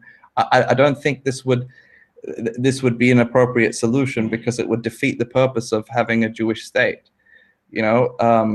A Jewish state can only exist with a manageable Arab minority, and that is one of the challenges that we have to face. So where does that leave us? I mean, the second option is back to two states, and then, like I said, we could have something like a Northern Ireland type of arrangement, and also, like, I mean, Palestinians, like, we should have the right to nationalism. I mean, like, I saw one of the comments is like, why did Palestinians only call themselves Palestinians after 67? They didn't. They started calling themselves Palestinians in 1908 and in 1911 with the newspaper called Palestine. You can Google that up. And so there has been aspirations of a Palestinian, a nation. And I mean, I don't think that. I mean, we don't have the power to say, "Oh, you can't deny that from us." Like, we don't have the power to really do anything. Like I said, we can only give you the KPIs in terms of freedom of movement, access to a port, access to an airport, a currency, all that sort of stuff, representative government, and how we deliver that solution can be something that can happen naturally. We're not at that stage yet. We're at the stage now where what needs to happen is the normalization in terms of communicating with each other, understanding each other's narratives, and seeing each other as cousins. And then we can work, and then we can work towards what that's going to look like. The focus now should just be outnumbering the radicals on both sides, who sort of hog up all the space on social media and say, insensitive or triggering things using triggering language, and then normal people will just react to that and then become polarized. I think people like us should be actively calling people like that out on our respective sides, and to push for dialogue that consolidates both narratives. So we can create a new narrative that could eventually lead to a greater future. Because I do believe there's a bigger picture to this whole solution, and as I mentioned before to you guys, it's Israel's place in the Middle East, and with its neighbors. I think once this problem, or once this conflict is solved, and you no longer have stateless people living in the land, then a greater problem gets solved, which is Israel's relations with the Arab states. And that's when we can really talk about serious economic development and prosperity within that region. So those are my thoughts on that. There's someone in the comments that asked, that said, they're asking me, would you take the responsibility for all the terror and deaths of Israelis if you would remove the wall? And I just want to respond to that. Do you really think, Adam, that there is a future for our civilization where we will forever exist with walls dividing our land? And I'm not saying remove the wall tomorrow. I'm saying let's remove the psychological walls that exist within our minds, so that we can remove those physical walls and we can be able to live together. And I do want to talk about that potential federation idea, because it seems like a lot of people don't understand what I mean by federation or emirate plan. And again, before I touch on this idea, it's a hypothetical solution. It's a solution that we need to start conceptualizing as a potential to start maybe even giving us fuel and energy to find other solutions that may be similar or inspired from the ability to think outside of the paradigm of one state, two state solutions. And the Federation Plan, basically, the idea stems from Israeli and Palestinian activists that have sat down together and come up with this plan. And it figures out how Israelis that have different aspirations than Palestinians can coexist. And so, if you look at Palestinians, something that's very important to Palestinians that isn't to Israelis is localized control, meaning that the community or the town of Hebron doesn't want to be under the PA, doesn't want to be lumped in together with Nablus, with Shechem. They want to have more of a sense of a local autonomy. That's something very important for a lot of Palestinians that to Jews isn't. Most Israelis do not know who the mayor of their cities are. And even if they know who the mayors of their cities are, they definitely don't know what the mayor does within that city. And so for us, what's more important is this nationalistic, control of like the region and the borders. And for Palestinians, what's most important, which is also national, but more important, so the local control. So what if we took areas within the Judea and Samaria West Bank and we created federations? Let's say we create 10 federations, 12 federations, 8 federations, depending on how many communities want to have their own local autonomy. And we had 2 branches of government. And this would be one country with no physical walls. People are able to travel and have equal rights to access. And these federations would have more control over their local regions, meaning more control over their security forces, more control over how they invest in their infrastructure and their economy, more control over how they do their education or even civil laws, more control about certain things culturally within that federation. And the 2 branches of governments, one would have more control nationally, and one would have more control on the individual level, on the domestic federation level.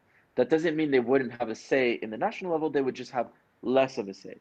And the reason why this could potentially work is because if I, as a Jew, were to move to Hebron, I would now no longer vote for the branch of government that is representing of the national. I would vote for the federation. And if a Palestinian were to move to Akko or to Yafo or someplace in Israel, they would vote for that branch of government and not this branch of government. And so you have a balance of powers where you're giving more and less for the needs of each, which allows the country to be Jewish enough for Jews and have this Jewish majority and feel, but allows the Palestinians to have equal rights and education and opportunities and access to movement and even move if they want to other places, and also fulfill their needs of having real localized control where they feel they've achieved their level of self-determination. And it's one country and we're able to coexist. Now, this solution could have many flaws and could be something that will be completely scrapped and never work. But it's a very interesting way of thinking of the solution by first focusing on the needs that both have, which are different, and the sufferings that both face, which are different, and trying to find a solution based on that, which is why I never talk about one state or two state. I always talk about one civilization because it leaves room for the generation to come up with that solution within the civilization and land where, Bezat Hashem, inshallah, we can all live on. Yeah, absolutely. Amen. I've also Can we move to audience? Jason, I'd like to move to audience questions. If you would like to respond, just try to keep it within 2 minutes. In the meantime, friends, begin to ask questions. Yeah, I mean, no, I was actually going to. I like what you said, Rudy, and I mean, I think that's a very creative idea and everything, and definitely something that could be looked into as a viable way forward among the other ideas. But our focus and our priority at this point in time is doing things like this and coming together and just finding our Semitic cousins on the other side so that we can outnumber the radicals, right? I read in the comments as well that if Palestine was to be a state, I wouldn't be able to live in it because I'm Christian. And I'd just like to remind the audience that sort of has that sort of ideology that in 730 CE, right, the Caliph Umar bin Khattab had a truce with Sophronius, which was the Christian patriarch of Jerusalem. That sort of was the basis of allowing the coexistence of or the the existence of Christians and Jews as a minorities. In fact, the Muslims allowed Jews of the Middle East to go back to Jerusalem during that time. So I think that's another misconception as well. I just like to remind that person that for the last 1,400 years, we existed in relatively good peace with our Arab Muslim cousins. And like, in fact, like I'd probably be closer. I would consider you more of a brother, Rudy, than a cousin, because of the virtue of me being of Christian Palestinian descent, of the descendants of Jews that weren't exiled by the Romans. All we had to do was make our religion real Roman friendly and pay tax to Caesar, and we could stay. Because after 66, after the revolt, those who followed the Messiah were sort of left Judaism and were I guess banished as Gentiles. And so when the Romans came back and arrived at the villages of where the first Christian movement started, they said, "Hang on, who are you guys? You look Jewish, but you don't act Jewish. What's going on?" And I said, and the Christians were like, "Oh, well, no, we got, they banished us. We got banished from Judaism. We follow the Messiah." And so they're like, "Okay, well, let's have a look at your religion. Let's make it real Roman friendly and make the Jews look bad, like as if they sentenced Jesus to crucifixion, and you guys can stay." And so we stayed under that that condition and live together. But like if we go back in history, our ancestry connects at some point in time. And so therefore some of the Palestinian population, more in particular the Christian population, and some Muslims may descend from people that were Christian, that descend from ethnic Jews. We all belong in this land. No one should be made to leave the land, even may be made to leave the land. And that's the sort of solution that I want to work towards. Yeah, I want to somewhat agree with you, Jason, but I also want to give some pushback. So yeah, there's many Palestinian Christians that currently live in perfect harmony with their Muslim neighbors. So there is signs that Christians can live amongst Palestinians. That being said, there has been a declining Christian population in the Middle East for around the past 200 years. So there seems to have been some kind of ethnic cleansing of sorts. We see it in Lebanon, we see it in Egypt. We've seen it in Syria, Iraq, and it's possible. I'm open to this explanation. It's possible that it's a result of Western imperialism, right? For the past 100 years, initially England and then the United States have kind of been, in their own sense, occupying the entire Middle East for their own political gains. It's possible that has triggered anti-Christian sentiment. I'm open to that, but we need to be honest with the reality that being a Christian in the Middle East and being a minority in most places of the Middle East is not great.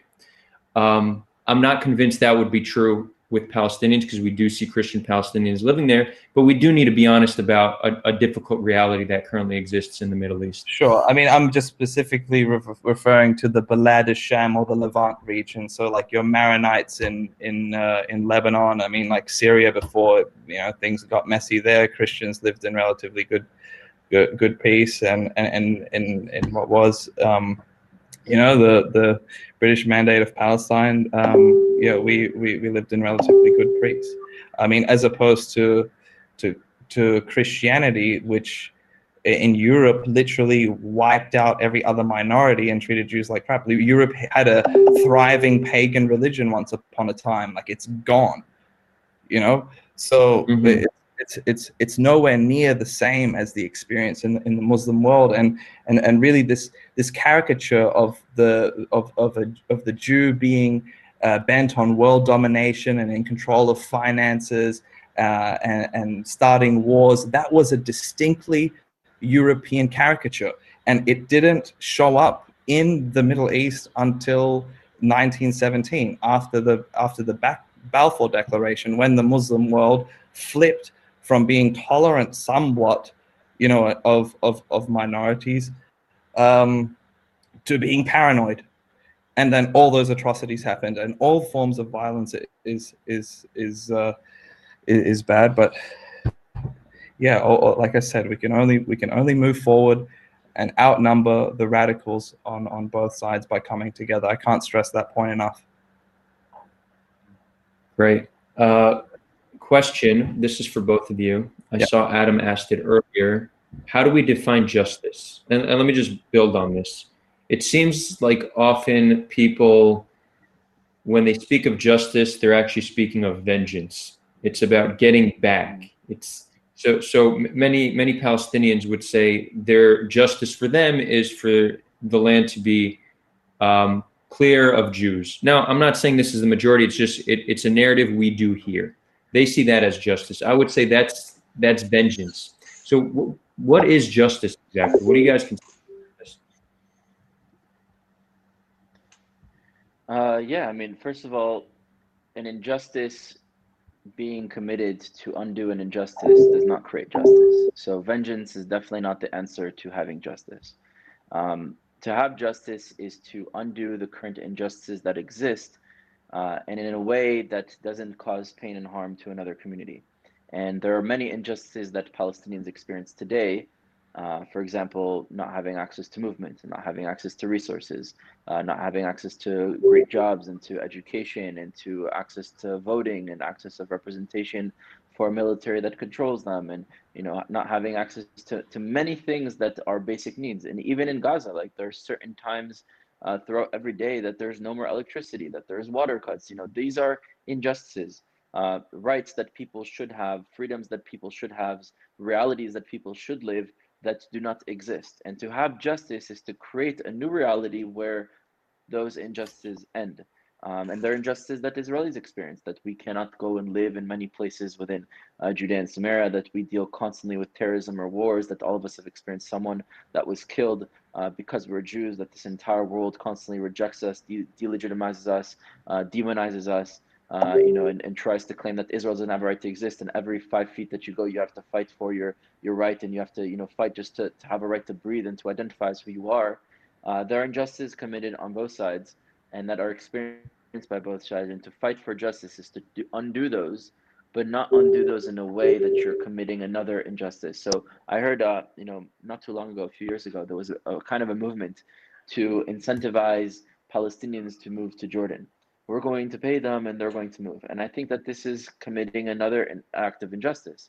Palestinians should not have to move. They should have a right to live here, and to live here as equals, with dignity, with respect, with the ability to achieve their greatest of aspirations and to fulfill, the lives that they seek to live. And the way that we end injustice is not by committing another injustice. That's my opinion on what justice means. I'm with you on that. Mm-hmm. Jason, anything you'd like to add? Yeah, I mean, look, quite simply, justice for me means you and someone else are treated the same way. Like me and you overspeed on the freeway, you get $100 fine and 3 demerit points. I get $100 fine and 3 demerit points. Not like I get a $300 fine and you get a $100 fine. It's justice is about a level playing field. Receiving the same legal, political, institutional treatment. That to me is how I would define justice in short. Cool. So this is actually something that I struggle with myself to make sense of. I wonder to myself, if we, like Jason, what you just explained, have equality under the law, is that enough to really, begin the healing process that needs to happen of both populations in order to build the trust necessary? And it's quite possible that is the case, but I have a feeling that we need more forms of justice. And I mentioned this at the beginning, but reconciliation, some kind of reconciliation process seems essential. And I think this is true also with Black America right now. I think an essential part of, their healing process is some kind of national reconciliation process.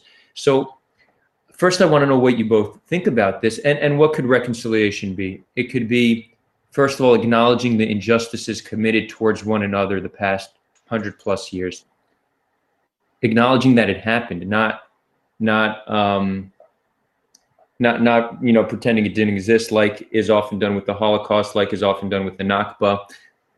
Often the injustices that we faced as populations are trivialized and ignored. So I'd say a first and important part of reconciliation is acknowledge it. I would then say maybe we have some kind of a day of unity, brother and sister unity day that really celebrates the diversity of our land, how Israelis and Palestinians, despite our differences, despite our difficult past, can come together and live as one civilization, as Rudy said. So these are just two ideas. I want to know if you guys, A, think reconciliation is important, and if you do, B, what you think can be involved in this reconciliation process.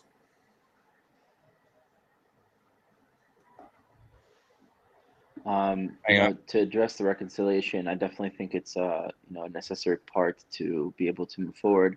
I haven't heard that idea of a day that unites both of us that we'd both be celebrating. I think that's an amazing idea. I had proposed another idea that I had heard previously from someone else of the Tikva, which is our national anthem, having a version in Arabic that talks about the struggles and aspirations of the Palestinians that almost sounds identical to the Hebrew that is sang at the same time. So we'd be singing national anthem at the same time with a little bit shifted different words, but it's the same tune. So we'd all be singing it at the same time. That was an idea that I heard that I thought was pretty cool. And I think when we start thinking along this way of creating a reality that focuses on both, that is the process. But that is, I think, step two. Step one is demystifying certain terms, certain identities, like Palestinian, like Zionist, like Israeli, like Jew, like Arab, like Muslim, demystifying these terms, giving them their humanity again, putting human faces to one another, building relations with one another, being able to speak to one another, being able to, when we speak, hear each other out and have love for one another. I think that is the first step. The second step is then to start creating structures and systems and realities that play into what we've now accepted into our hearts. And then as that evolves, we will have obstacles. We'll have things that come up, but it's up to both of us to overcome those obstacles. So I agree with reconciliation. Mm-hmm. Awesome. Jason, anything you'd like to add, or next question? I sort of share the same. I share the same sentiment. So awesome. We could all agree that it's an important aspect to the healing process, to the peace process. It's focusing on reconciliation. Great. I'm going to pull up a question here by Eyad Mas, our brother from Hebron. Why do Israelis vote for Bibi for the 5th time in a row and for similar persons before it? How can Palestinians trust a right-wing voting nation? So there's actually an interesting contrast, because not contrast, similarity. Many Israelis say, Gaza, they voted for Hamas. How could we trust them? It's important to understand that when a nation has something to fear, and the Jewish population does have fear. Many won't like to admit it. We have a very difficult history of persecution, of multiple genocides, and our short history after once returning to this land has been met with violence and more violence and more violence. When a nation has fear, the leader who can alleviate those fears through being strong and powerful and charismatic will generally win the elections. So I personally see Bibi's continued re-election as a result of Israelis firmly believing that he is the one who will protect us against our threat from our neighbors. And if you look at the platform that Bibi generally runs on, it's one of security, security, security. So I would say that is the reason. Rudy, maybe you have a different insight on this. Yeah, I agree. In order for a right-wing government, especially in the structure that exists today within Israel, to be elected on security, you have to have a level of insecurity. So in a way, the conflict sort of doesn't become the priority to solve because it doesn't allow you to stay in office. Although I wouldn't blame the consequences of, ethnic conflicts and the status quo on the right-wing government. In my opinion, they have definitely not done enough to change that reality. And I think the reason for why people are voting more to the right is because this is more of a pressing issue. And something that I'd like to see change within Israel is to remove this divide of right wing and left wing. Because what the right wing, and this is different within other countries, what means right and left in America is not right and left in Israel. But for what's important for the right-wing individuals within Israel is a strong identity and a strong level of security. And what's important for the left is strong values, humanity, and justice. And for me, these two ideas are part of the same collective image. They shouldn't be separate. They shouldn't be one over another. They should be both important. And unfortunately, within politics, because we have a British parliamentary system that is run on divide and conquer, even with their foreign policies to the way that they govern themselves, you have parties that are built of many different needs of different parts of the population that fight one another for power and that create a coalition to have power over another and that focus on short-term solutions to stay in power rather than finding a way to bridge the gaps between these parties and bring the populations together. So I don't think the solution is going to come from the government. I think the solution is going to come from the peoples. And if we're able to start bridging these ideological tribes that we've become today, right, left, religious, secular, Ashkenazi, Sephardi, Israeli, Palestinian, and start bringing them together into a new reality that allows all of them to live the fullest of what they need, then we can be able to move forward. So it's not because Bibi isn't elected because of what you can claim he's done against Palestinians or so on. He's elected because he's seen as the leader that can protect the population the most. And for you to understand that, there were days where every single day a bus was blowing up in Israel. There are days where every single day there's a rocket being raining on our heads. There were days where every single day someone is being stabbed or run over by cars. This is an experience that every Israeli has gone through. I've lost 4 friends in one summer. I've lost another friend a few years ago. I don't know one Israeli that doesn't know someone that was killed from this conflict. So when you have that reality of pain and suffering and danger, the first thing that you want is safety. And then you care about the other things for the most part, for the majority of the population. And that's why individuals like Bibi have got him elected. He's done some good things for the country as well. For example, the economic situation, relations with countries in Africa. There are good things that Bibi has done that people elect him for that as well. But I don't think he's an individual that at this point in time will help the population move forward. And I do think we need to start empowering people, not one, not two, but a generation on both sides to start thinking of how do we move forward. And once we do that, I think the answers will reveal themselves. Anything you'd like to add, Jason?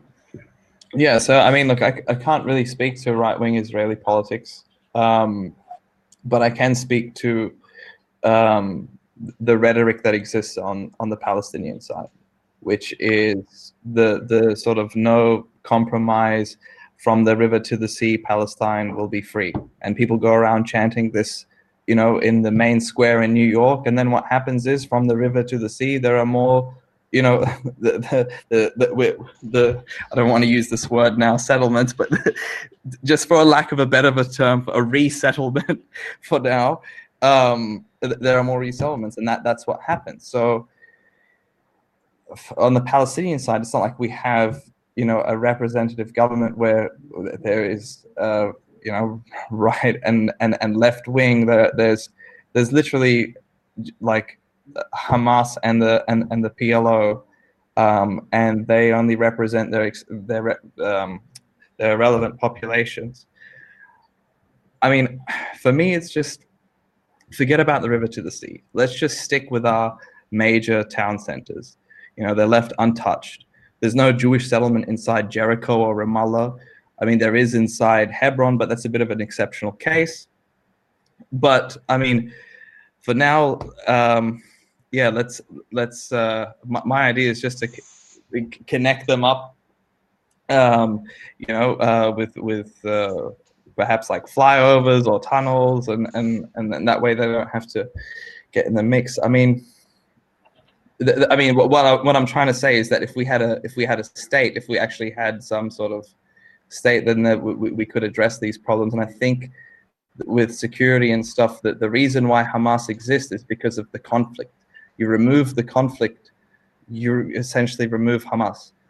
In terms of the And the PA. Yeah, and the PA. I mean, if you look at, this is going into sort of theory now, or theoretical, but something which in my due diligence of this thing, I really like the idea of the World Zionist Congress as a way to represent people around the world that come from Jewish descent. And that existed before the internet. It existed through the mailing system. And I think perhaps something like that needs to happen on the Palestinian side, so that voices in the diaspora can also be heard like mine and have some form of representation. I mean, once we move towards a state, we could sort of move towards a unified, moderate government that we could start functioning like a sovereign people. But like now, I don't think that we have the power to do that. The power is, heavily on the other side. So the best that we could offer are just the KPIs, as I mentioned before, and a way to sort of work towards that. However that looks like, as I said, whatever works, I don't mind, as long as what we do not normalize is the statelessness of the people on the land. Great. So before we wrap up, firstly, I want to thank you both again. And I want to thank the audience, because I've seen a tremendous evolution in even how the audience engages in dialogue. It's way more respectful. It's way more understanding. And I even see friendships being built here between Israelis and Palestinians. We are doing this dialogue, the three of us, but it's way beyond what we are doing. It's everybody watching. You have the power to impact change. Rudy mentioned this earlier, that we shouldn't leave it in the hands of the government. Recognize that every single individual, every single one of you, have the ability to impact another person. You have the ability to reach out to someone on the other side, hear their story, and in turn they will open up to hearing your story. And that is one of the best ways to build a unified narrative and come together towards common ground. So again, thank you to the audience for being here. Another reminder that if you want to get in contact with any of us, our contact information is in the description. If you like this content, please subscribe to this YouTube channel. And with that, I will give Rudy and Jason last words if you'd like to. So thank you again, Adel, for doing this and for investing so much of your time and energy and passion into helping us move forward. It's so important, the work that you do, and I hope to see you grow and advance doing this with time. Thank you, Jason, for being such a brave voice and a passionate individual, and being able to speak with me, to share with me your experiences, your narrative, your vision of the future. I hope we remain friends and brothers and cousins, and are able to help enlighten both of our populations to be able to have relations like me and you do, where we can have conversations and even sometimes disagree, but be able to focus on how we move forward. And yeah, if anyone wants to get in touch with me, they can reach out on Facebook or on Instagram. Part of a movement in Israel called Habayit, which unites Israelis and Palestinians together, local activists, to be able to transcend the current realities that we live in. If you guys want to get involved, check it out. It's called The Home Habayit, and we do a lot of events for both Israelis and Palestinians together. And I'm very appreciative of this opportunity to come on here and to speak with you. And I hope to see many more, not of just me and you, but of other people from our communities as well. Yeah, well, no, thank you very much again, Adar, for your passion in putting this platform so Palestinians like myself can have our space, in terms of this discussion. And also thank you, Rudy, for your efforts in trying to close the gap between our peoples. I think that it's a very, very good thing and a beautiful thing in that matter to see Semitic cousins come together and acknowledge the need for coexistence and to aspire to have a prosperous future together. I really think that this is the way forward, and it all starts with us coming together like we are now and outnumbering the radicals on both sides. Thank you guys so much, Brother Jason, Brother Rudy. It's been a great pleasure. For the viewers, I'm going to remain on for another 10, 15 minutes just to do little solo stuff. It's a new tradition we've been doing. But to the guests, again, thank you so much, and I look forward to having you both on again in the near future. Yeah. All right. Oh, what a session, guys, huh?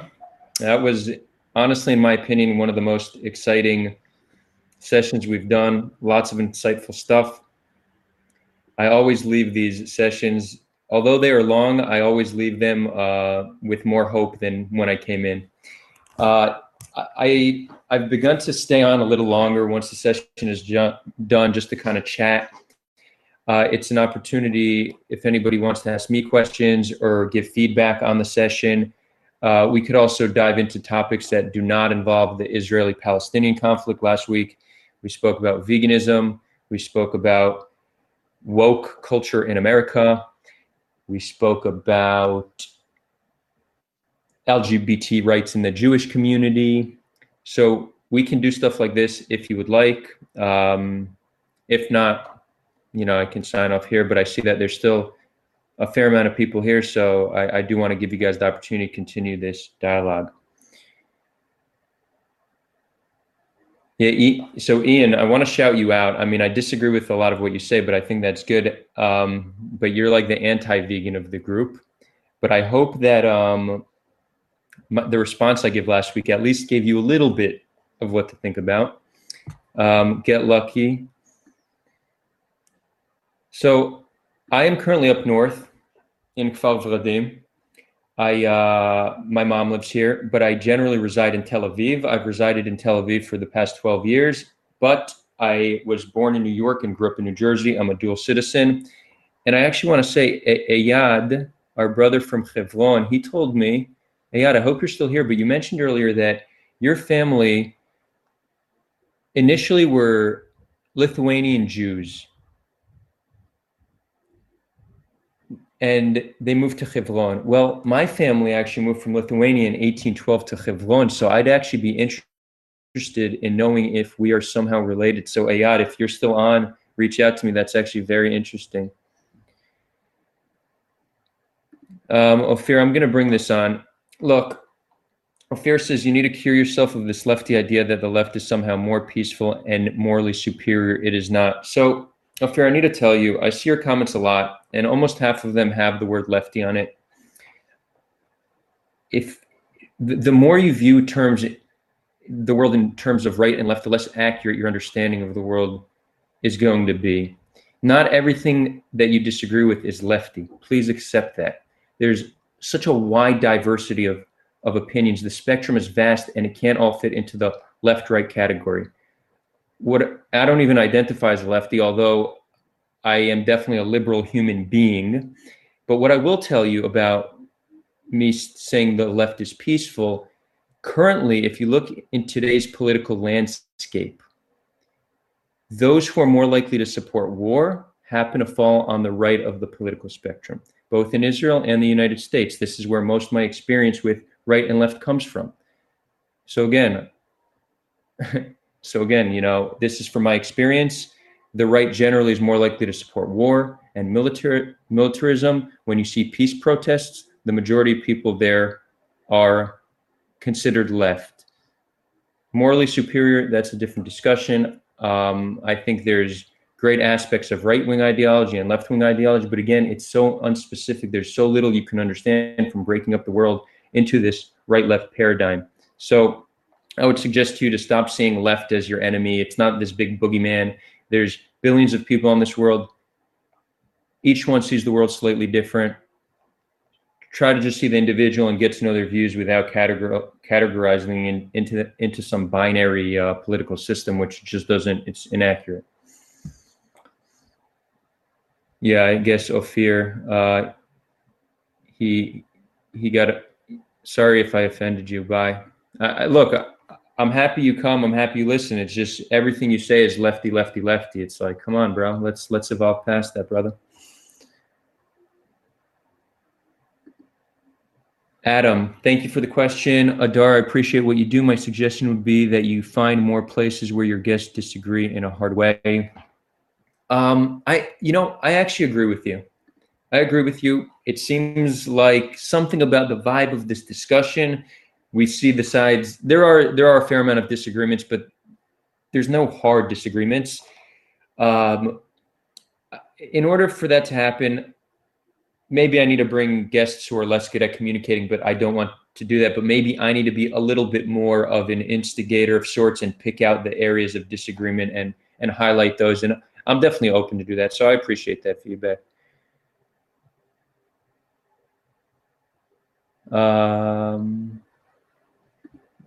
Corona. Hi, Tina. Thanks for the question. What can you tell us about the current Corona protest? Do you think we will have another lockdown? Corona is very tricky. I wanna just break this down in a more abstract way. Viruses have potential to wipe out humanity. Let's just start with that. That's a possibility. Experts have been saying for decades that one of the greatest threats to humanity are viruses. So we need to be cautious of the threat of viruses, and we do need to have a plan in place how to deal with viruses when they come to life. That being said, we also need to be cautious of the fear of viruses allowing for governments to essentially take away more of our rights. What we've seen in some of the freest countries in the world, we've seen a slow erosion of our liberties, and Corona has sped this process up quite substantially. We've seen Israel now, the Shabak, which is the Israeli FBI, is tracking people's phones to see if they leave quarantine. Again, this sets a very bad precedent. It's not that they didn't have the power to do this before, but it's now they actually opened a department to do this. And generally, departments are not rolled back once Corona goes away. So what we need to do in the 21st century, where both viruses are a great threat, but so are governments and corporations eroding our liberties because they have more control over us because of technology and the data that they own, we need to be very attentive. We cannot take authorities' word for it just because they said so. We should question authority. We should seek as many experts as possible to try to build an educated decision. But that being said, we do need to accept, because many people are trying to downplay the threat of Corona. We don't know enough about it. It seems like although it doesn't have such a high death rate, it's causing permanent heart, lung, and even brain damage. So we should take viruses seriously. What I think will happen in Israel. Now, this is another nuanced way that we need to look at what we do when it comes to viruses. So we need to take certain things into consideration. If we lock people down, we may be saving lives, but we need to weigh that with the economic toll that plays, the psychological toll that plays, the toll it plays on our liberties, and then decide if lockdown really is the best approach. I actually don't have a clear answer. I would say with Corona, I don't think we need a lockdown. I think what we need is personal responsibility. We need social distancing. We should be wearing masks. We need to not be in close spaces with many people. And I think the severity of Corona allows us to approach it this way. That being said, there may be more serious viruses in the future where a complete lockdown might be the best approach. Also, keep in mind two contrasting approaches that both seem to be somewhat successful. New Zealand completely locked down. I think for a month they have 0 cases. Also a small population, not clear if it could work here. Sweden did no lockdown. They left things open. Japan did the same. South Korea did the same. No lockdown.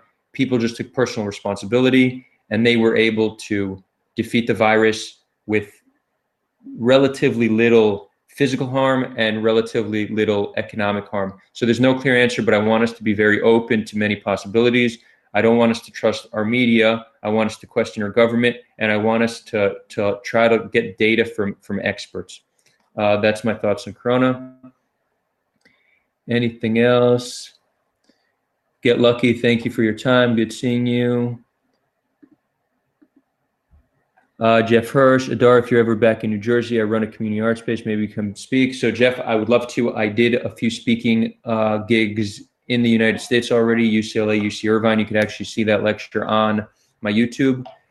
Once the skies open back up, I plan to do a trip to the United States, and I would love to do some speaking gigs. So yeah, I will be in touch with you. I will be in touch with you about that.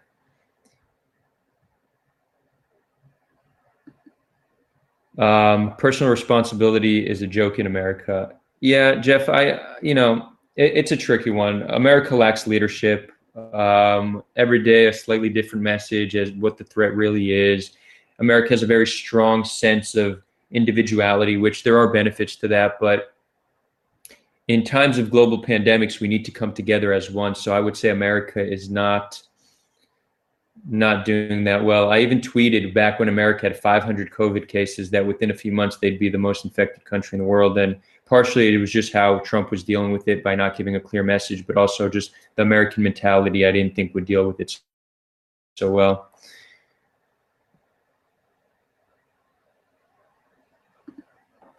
Tina, you say you're shocked about the situation in Tel Aviv. I assume you're saying how people are living as if there's no concern. I actually want to bring something up about how Israelis have dealt with Corona, because I think it's interesting. It says something about Israeli society. Israelis are a very zero fucks given type of society. Yeah, we do what we want. We live like there's no tomorrow. We all feel brave, like we're not going to get sick. And we're very intimate and touchy-feely. We hug, we kiss, and whatnot. So at face value, you would say, okay, Israel will not deal with COVID well. If you look at how we dealt with it initially, we did an amazing job at flattening the curve. We got down to low double-digit infection rate every single day, and then people got over it and went out and partied like no tomorrow. This actually says a lot about Israeli society. We have to do this every few years when there's war. We are a zero fucks given type of society, but when there's war, we band together as a unit and we do what needs to be done to overcome the threat we have. And sometimes we stay home, clubs and bars close down when there's rockets and stuff. So we're used to the mentality of, okay, guys, we need to do this. And then the second the war's over, we go out and we party like there was no tomorrow. We live life like there was no tomorrow. So that's exactly what happened with COVID. And it's kind of ingrained in Israeli society to act that way.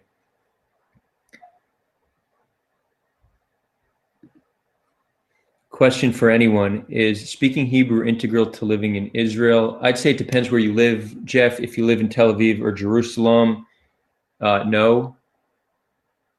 And I guess most places you live, you could get by, but I would say it would be very hard to feel truly as part of the society if you cannot speak the language. You're just so limited when it comes to work and social settings and just feeling as part of Israeli society. So it's not a deal breaker. There are many American expats or Olim, people who move to Israel who do not speak Hebrew and they get by.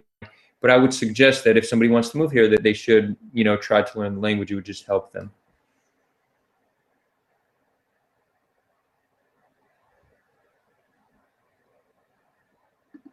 David Moshe, Adar, can we keep track of things we're agreeing on? I actually love this idea. I have a plan to create a website called The Great Debate, where we will summarize each discussion on what was agreed on, what areas are still contested. So somebody, if they just want, it won't be like an exact manuscript, but if somebody wants, they'll be able to kind of get a summary of each debate. I think that would be very useful, and it is a plan that I'm working on. Also, I want to put it out there. I started the content on my YouTube just a few months ago. It's gone very well so far. I recently wrote one Facebook post looking to hire interns, and a bunch of people reached out to me that they would like to intern. Now, I'm not in a position where I could pay people salaries, but people do see this as something positive, as something useful, and people are interested in getting involved.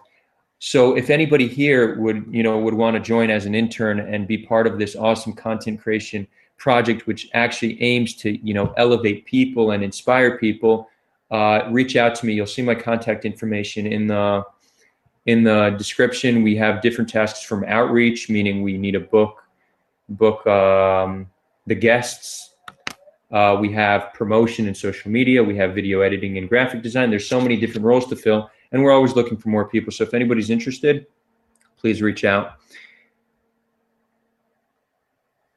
So guys, I will say that's it. It was a pleasure, as always. I do not actually have any debates planned for next week as of now, but I'm pretty sure we will get one ready for Monday and Thursday. That's what we're trying to do. They will probably both be Israel-Palestine, but I just want you to know that I'm working on building awesome debates on Black Lives Matter, LGBT rights. I want to do socialism versus capitalism. I just want to hit all the topics. The whole idea is people can have a place to come to where they can see respectful dialogue on a wide array of issues and come and learn. Not only learn about the issues, but get inspired on how to have a productive and respectful dialogue. It's something this world needs more of. We see so much dialogue happening in 280 characters on Twitter where everyone's just fighting. We see people on the news, they get that quick 60-second soundbite. They just want to hit it. So they say something snarky instead of actually having a real conversation with nuance and understanding. So we're trying to change that paradigm. And, I'm just one individual, but this platform would be absolutely nothing without all of you. So again, I truly appreciate your presence here, and I look forward to the next one with you. And know that I am always open to feedback and suggestions. Let me actually answer this last question. Ian Lev, BLM, really. When I say Black Lives Matter, I don't mean the organization Black Lives Matter, which has anti-Semitic ties and seems to not have a coherent plan to how to achieve racial justice. But Black Lives Matter is not only an organization, it's also a movement. It's a racial justice movement. And regardless of what we think the solution is, we cannot deny that there have been tremendous injustices towards the Black community in America, and the pain that exists within those communities is still severe. And it is definitely worth discussing racial justice, regardless of what your views are on Black Lives Matter, the organization. I hope that clarifies. Okay, now we're getting last minute questions. I'll keep going. Why not have more than 3? I'm down to do 4 or 5 people. I'm thinking about it. I need people to help me with the outreach and the bookings, because when it all falls on my shoulders, I just can't do it all. Also, keep in mind, I make very little money on YouTube. I still need to work a day job. My goal is to be able to do content full time.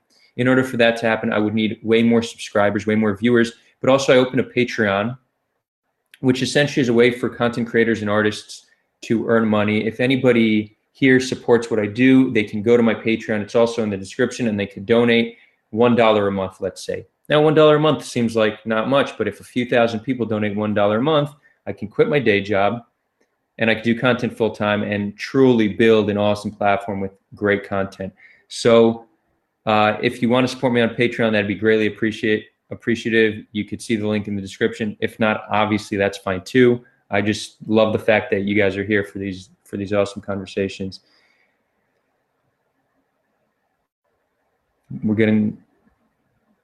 Hold on.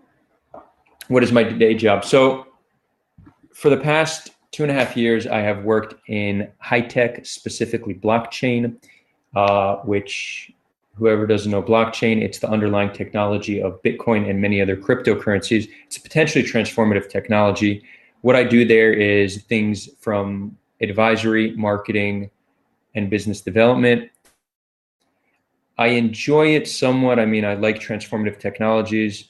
It's not my dream. I don't wake up in the morning and say, yay, let me go to work. But I do wake up in the morning and say, yay, let's do these debates, let's do these discussions. So it's clear what my true passion is: activism, dialogue, conflict resolution.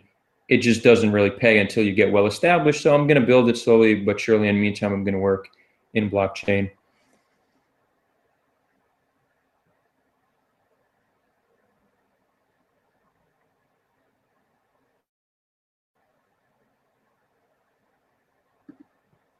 David Moshe, Adar, we can talk about the right wing's effort to counter peace initiatives.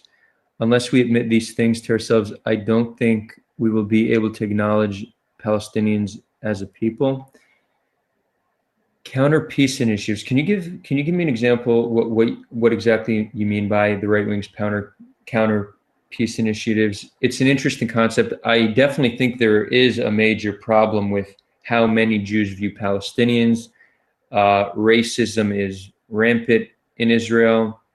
Many will say it's justified given our difficult history. How can we not fear a population who has, for the past 100 years, been attacking us?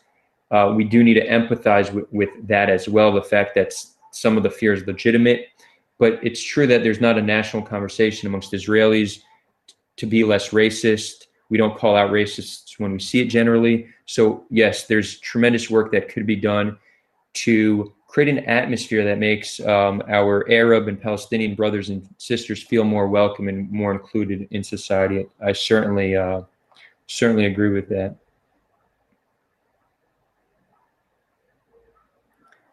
So, Jordan, this is an interesting take. Many people say BLM takes the focus away from bigger problem, which is black on black violence. Is there a parallel there in Israeli conflict with priorities?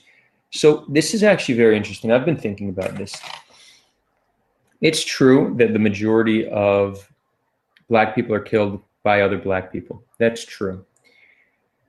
But for psychological reasons, we can't expect the same reaction. And let me explain.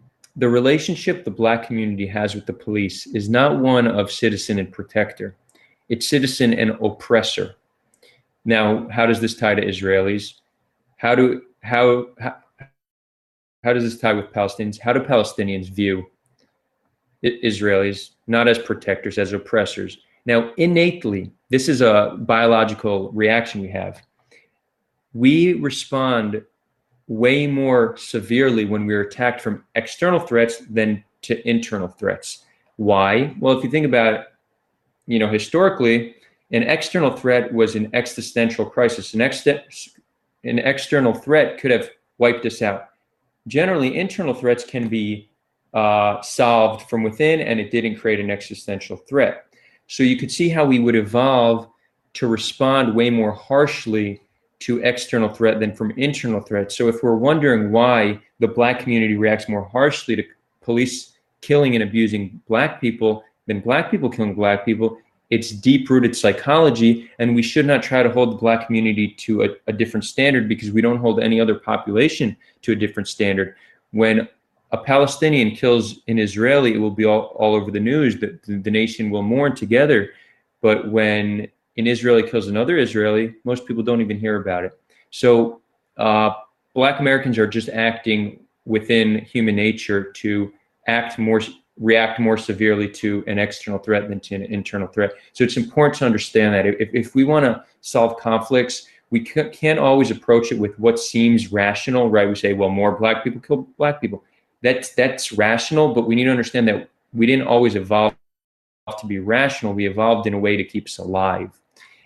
Now, that's a whole nother combination, evolving past our innate tendencies in order to become greater humans. We should all focus on that. It's a conversation that should be had. It's introspective work that we all need to participate in for sure, but we need to understand people's psychology and where it comes from.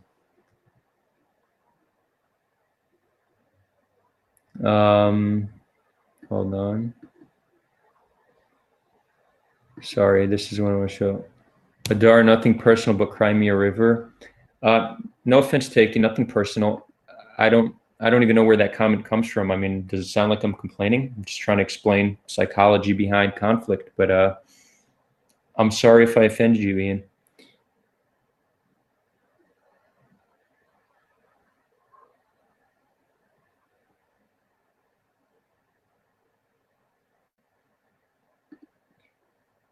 Yeah, Jordan, I'd say this is a good point. Symbolic reasoning takes precedence over empirical reasoning. I think we need room for both in society. So it's very hard to convince, to change a culture with rationality and intellectualism. It's not enough. That's not what has driven people for far too long. We need stories. We need to embed ideas into culture through stories and music and art. This is an essential key to making change. It can't just be a bunch of smart people sitting in a room talking about ideas, because in order for culture to change, we need everybody to change, and that happens through telling the right story. So yeah, I agree with what you're getting at.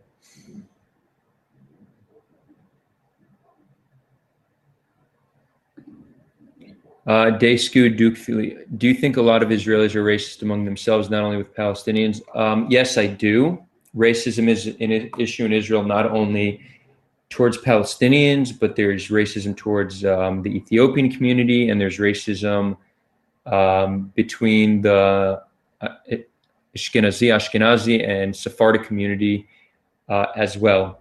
It's important to understand, Israel has a challenging dynamic, I guess similar to America, that it's a melting pot. Many people see Israel as this just homogenous society. It's all Jews. We're all the same, but that's not the case. We were exiled 2,000 years ago. We all went to separate parts of the earth. We all came back. We came back looking different, speaking different, eating different.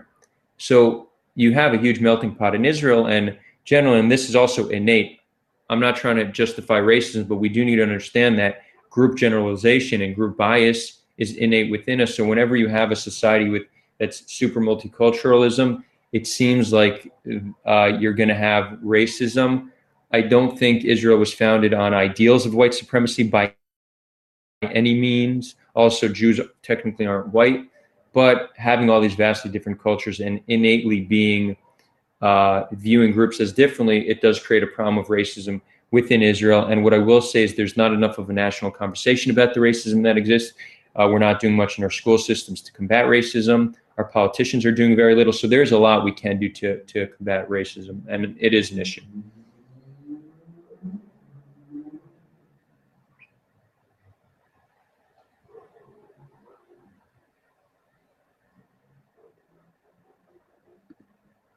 Hi, Sparkle Love. Great to have you here. It is in the news. This is about Israel's Palestinians. Yes, I do have a BLM talk as well with an awesome guy named Christian Cito. If you guys are interested in the topic of Black Lives Matter, I could share certain thoughts I've had. I am actually very concerned with the movement as a whole because, I think there's no coherent plan as to what the solution is, right? If you look at the movement, there's not much policy. You have some people mentioning this, some people mentioning this, but by and large, the movement is very focused on cultural change, and it almost requires white people to have some kind of a cognitive revolution in order for Black people to be liberated. That is kind of how many in the BLM movement are presenting it, that white people need to change, white people need to become anti-racist for things to get better. I think this is a potentially disastrous way to approach it. Because there's so much policy that we can implement to make the conditions for Black Americans better. And in doing so, we actually make the conditions for Americans better. So much of what is hurting Black America also hurts white America, believe it or not. Socioeconomics, you have the middle class in America has been deteriorating for the past 50, 60 years. You have 70% of Americans living paycheck to paycheck. This creates despair, and when there's not enough resources, people begin to turn on each other. So a lot of the racial division we're seeing, I believe, is derived from a mindset of scarcity. So we need to focus on economics, and by and large, there's not much talk about socioeconomic change amongst the BLM movement. In addition to that, here's a great policy. Do you know that currently public schools are funded by the property tax of that neighborhood? That is one of the most classist policies you can imagine. If you think about it, it says if you're poor, if you live in a poor neighborhood, what funds your school is the property taxes of a poor neighborhood. So poor neighborhoods have worse education than rich neighborhoods. That's unacceptable. The whole, ideal of America is that every individual has the same opportunity. But quite frankly, that's bullshit if you have different public schools for different neighborhoods. So we need to find a completely different approach to how we fund public schools. And while we're at it, we need to revolutionize K through 12, because public school, it's focused on the wrong things. It doesn't teach you good values as a human, how to understand your emotions, what your ego is, interpersonal communication. There's, emotional intelligence. None of this is currently taught in school. So, education is something I'd love to see people focus on. Another one is that is creating a lot of the pain in the Black community, I think, is lack of political representation, that people feel like that voting doesn't matter, that it doesn't matter who they vote for, things stay the same. You know who else feels like that? Trump supporters. You know who else feels like that? White Bernie supporters. So there's a lot Americans can unify around that currently isn't being discussed. And a lot of the pain we see in the Black community is connected to the pain we see in other communities in America. That's not to say Black Americans don't have their unique set of struggles. They certainly do. And as we mentioned earlier, reconciliation is an essential part of the Israeli-Palestinian conflict. I think it's also an essential part to Black justice. It's having a process of reconciliation. Now, one of my main concerns is that the racial justice movement, BLM, is not focusing so much on policy. They want to focus on white people taking responsibility for the problems that they face. I am extremely concerned of trying to approach this in this way because, and again, this isn't all of Black Lives Matter, but there seems to be like a social justice orthodoxy that kind of goes, they're called woke or the intersectional left or cultural Marxism. There's many names people use to describe them, but they're getting it all wrong. They want to put two categories of people. You have the oppressed people. Oppressed people happen to be who they call POCs, people of color, so Black people, Hispanics. They put women in that category. They put the LGBTQ community in that category. And then, so there's the oppressed people, there's the allies. The allies are people who will just blindly agree with what the oppressed movement says. And then everybody else is deemed as the enemy. So this movement has a very, very strong sense of in-group, out-group, which I think is very, very harmful to any movement. It's harmful to uniting a society. And there's this expectation that white people should just do more to elevate Black people. The problem with that expectation is most white people are in a state where they are having trouble elevating themselves. They are struggling. They have many of the same concerns, socioeconomics, lack of political representation, lack of meaning. And then they hear these other groups of people say, no, but we're oppressed, you're privileged. If you tell somebody who's suffering in life that they're privileged and they owe you something, they don't become open to your cause. They become closed off. They begin to see you as the other, as the enemy. So I'm extremely concerned that in trying to achieve racial justice, we are having the reverse effect and we are creating a greater divide between Americans rather than unifying around our commonality. And there is so much commonality between us. So I would say the social justice orthodoxy, which takes up a lot of the voices within the BLM movement, is completely off in their approach. Not only is their approach ineffective, I think their approach is counterproductive. It is taking us backwards rather than forwards. It's also, they don't accept dialogue. This is one of the biggest issues, right? I just expressed all these concerns. When I try to express these concerns to someone who adheres to these ideologies, they will tell me, "Oh, you're just coming from a place of privilege. Oh, you just must be fragile. Oh, you need to listen more." Again, that's not a way to convince people if you're not going to engage them with their concerns. And there's a misconception that this is a Black narrative against the white narrative. No. There are so many Black people, there are so many women, there are so many people from the LGBTQ community that do not agree with this social justice orthodoxy. This is not a white versus Black issue. There are white people and Black people working together, promoting an orthodoxy. And then there are other people who have not a more humanistic view of uniting, not separating. The divide is not black and white like it's being perceived. You can hold either opinion and still support racial justice. Do not let them make it seem like it's either you support us or you are with the racist. It's a false dichotomy. It's inaccurate and it's harmful. Whew. That's my rant on BLM. I hope you, if you guys are into this topic, let me know. It's something I actually want to talk about more because the social justice orthodoxy, I think, it deeply affects me because it's taking up the space of social justice, which I am in that space, but we are so vastly different. And it was born out of the left, but it's not liberal in nature. It's quite authoritarian. So it's more of this authoritarian left-wing ideology that relies heavily on identity politics and intersectionality. There are some benefits to those ideals, but by and large, I don't think the ideology is healthy for people. Whew. Any last questions? It's been a little too long. All right, guys, with that, I'm going to run. It's already 9:45. It's the weekend here in Tel Aviv, so I am excited to get off. But again, I will see you guys on Monday in the next discussion. Love you all from wherever in the world you are.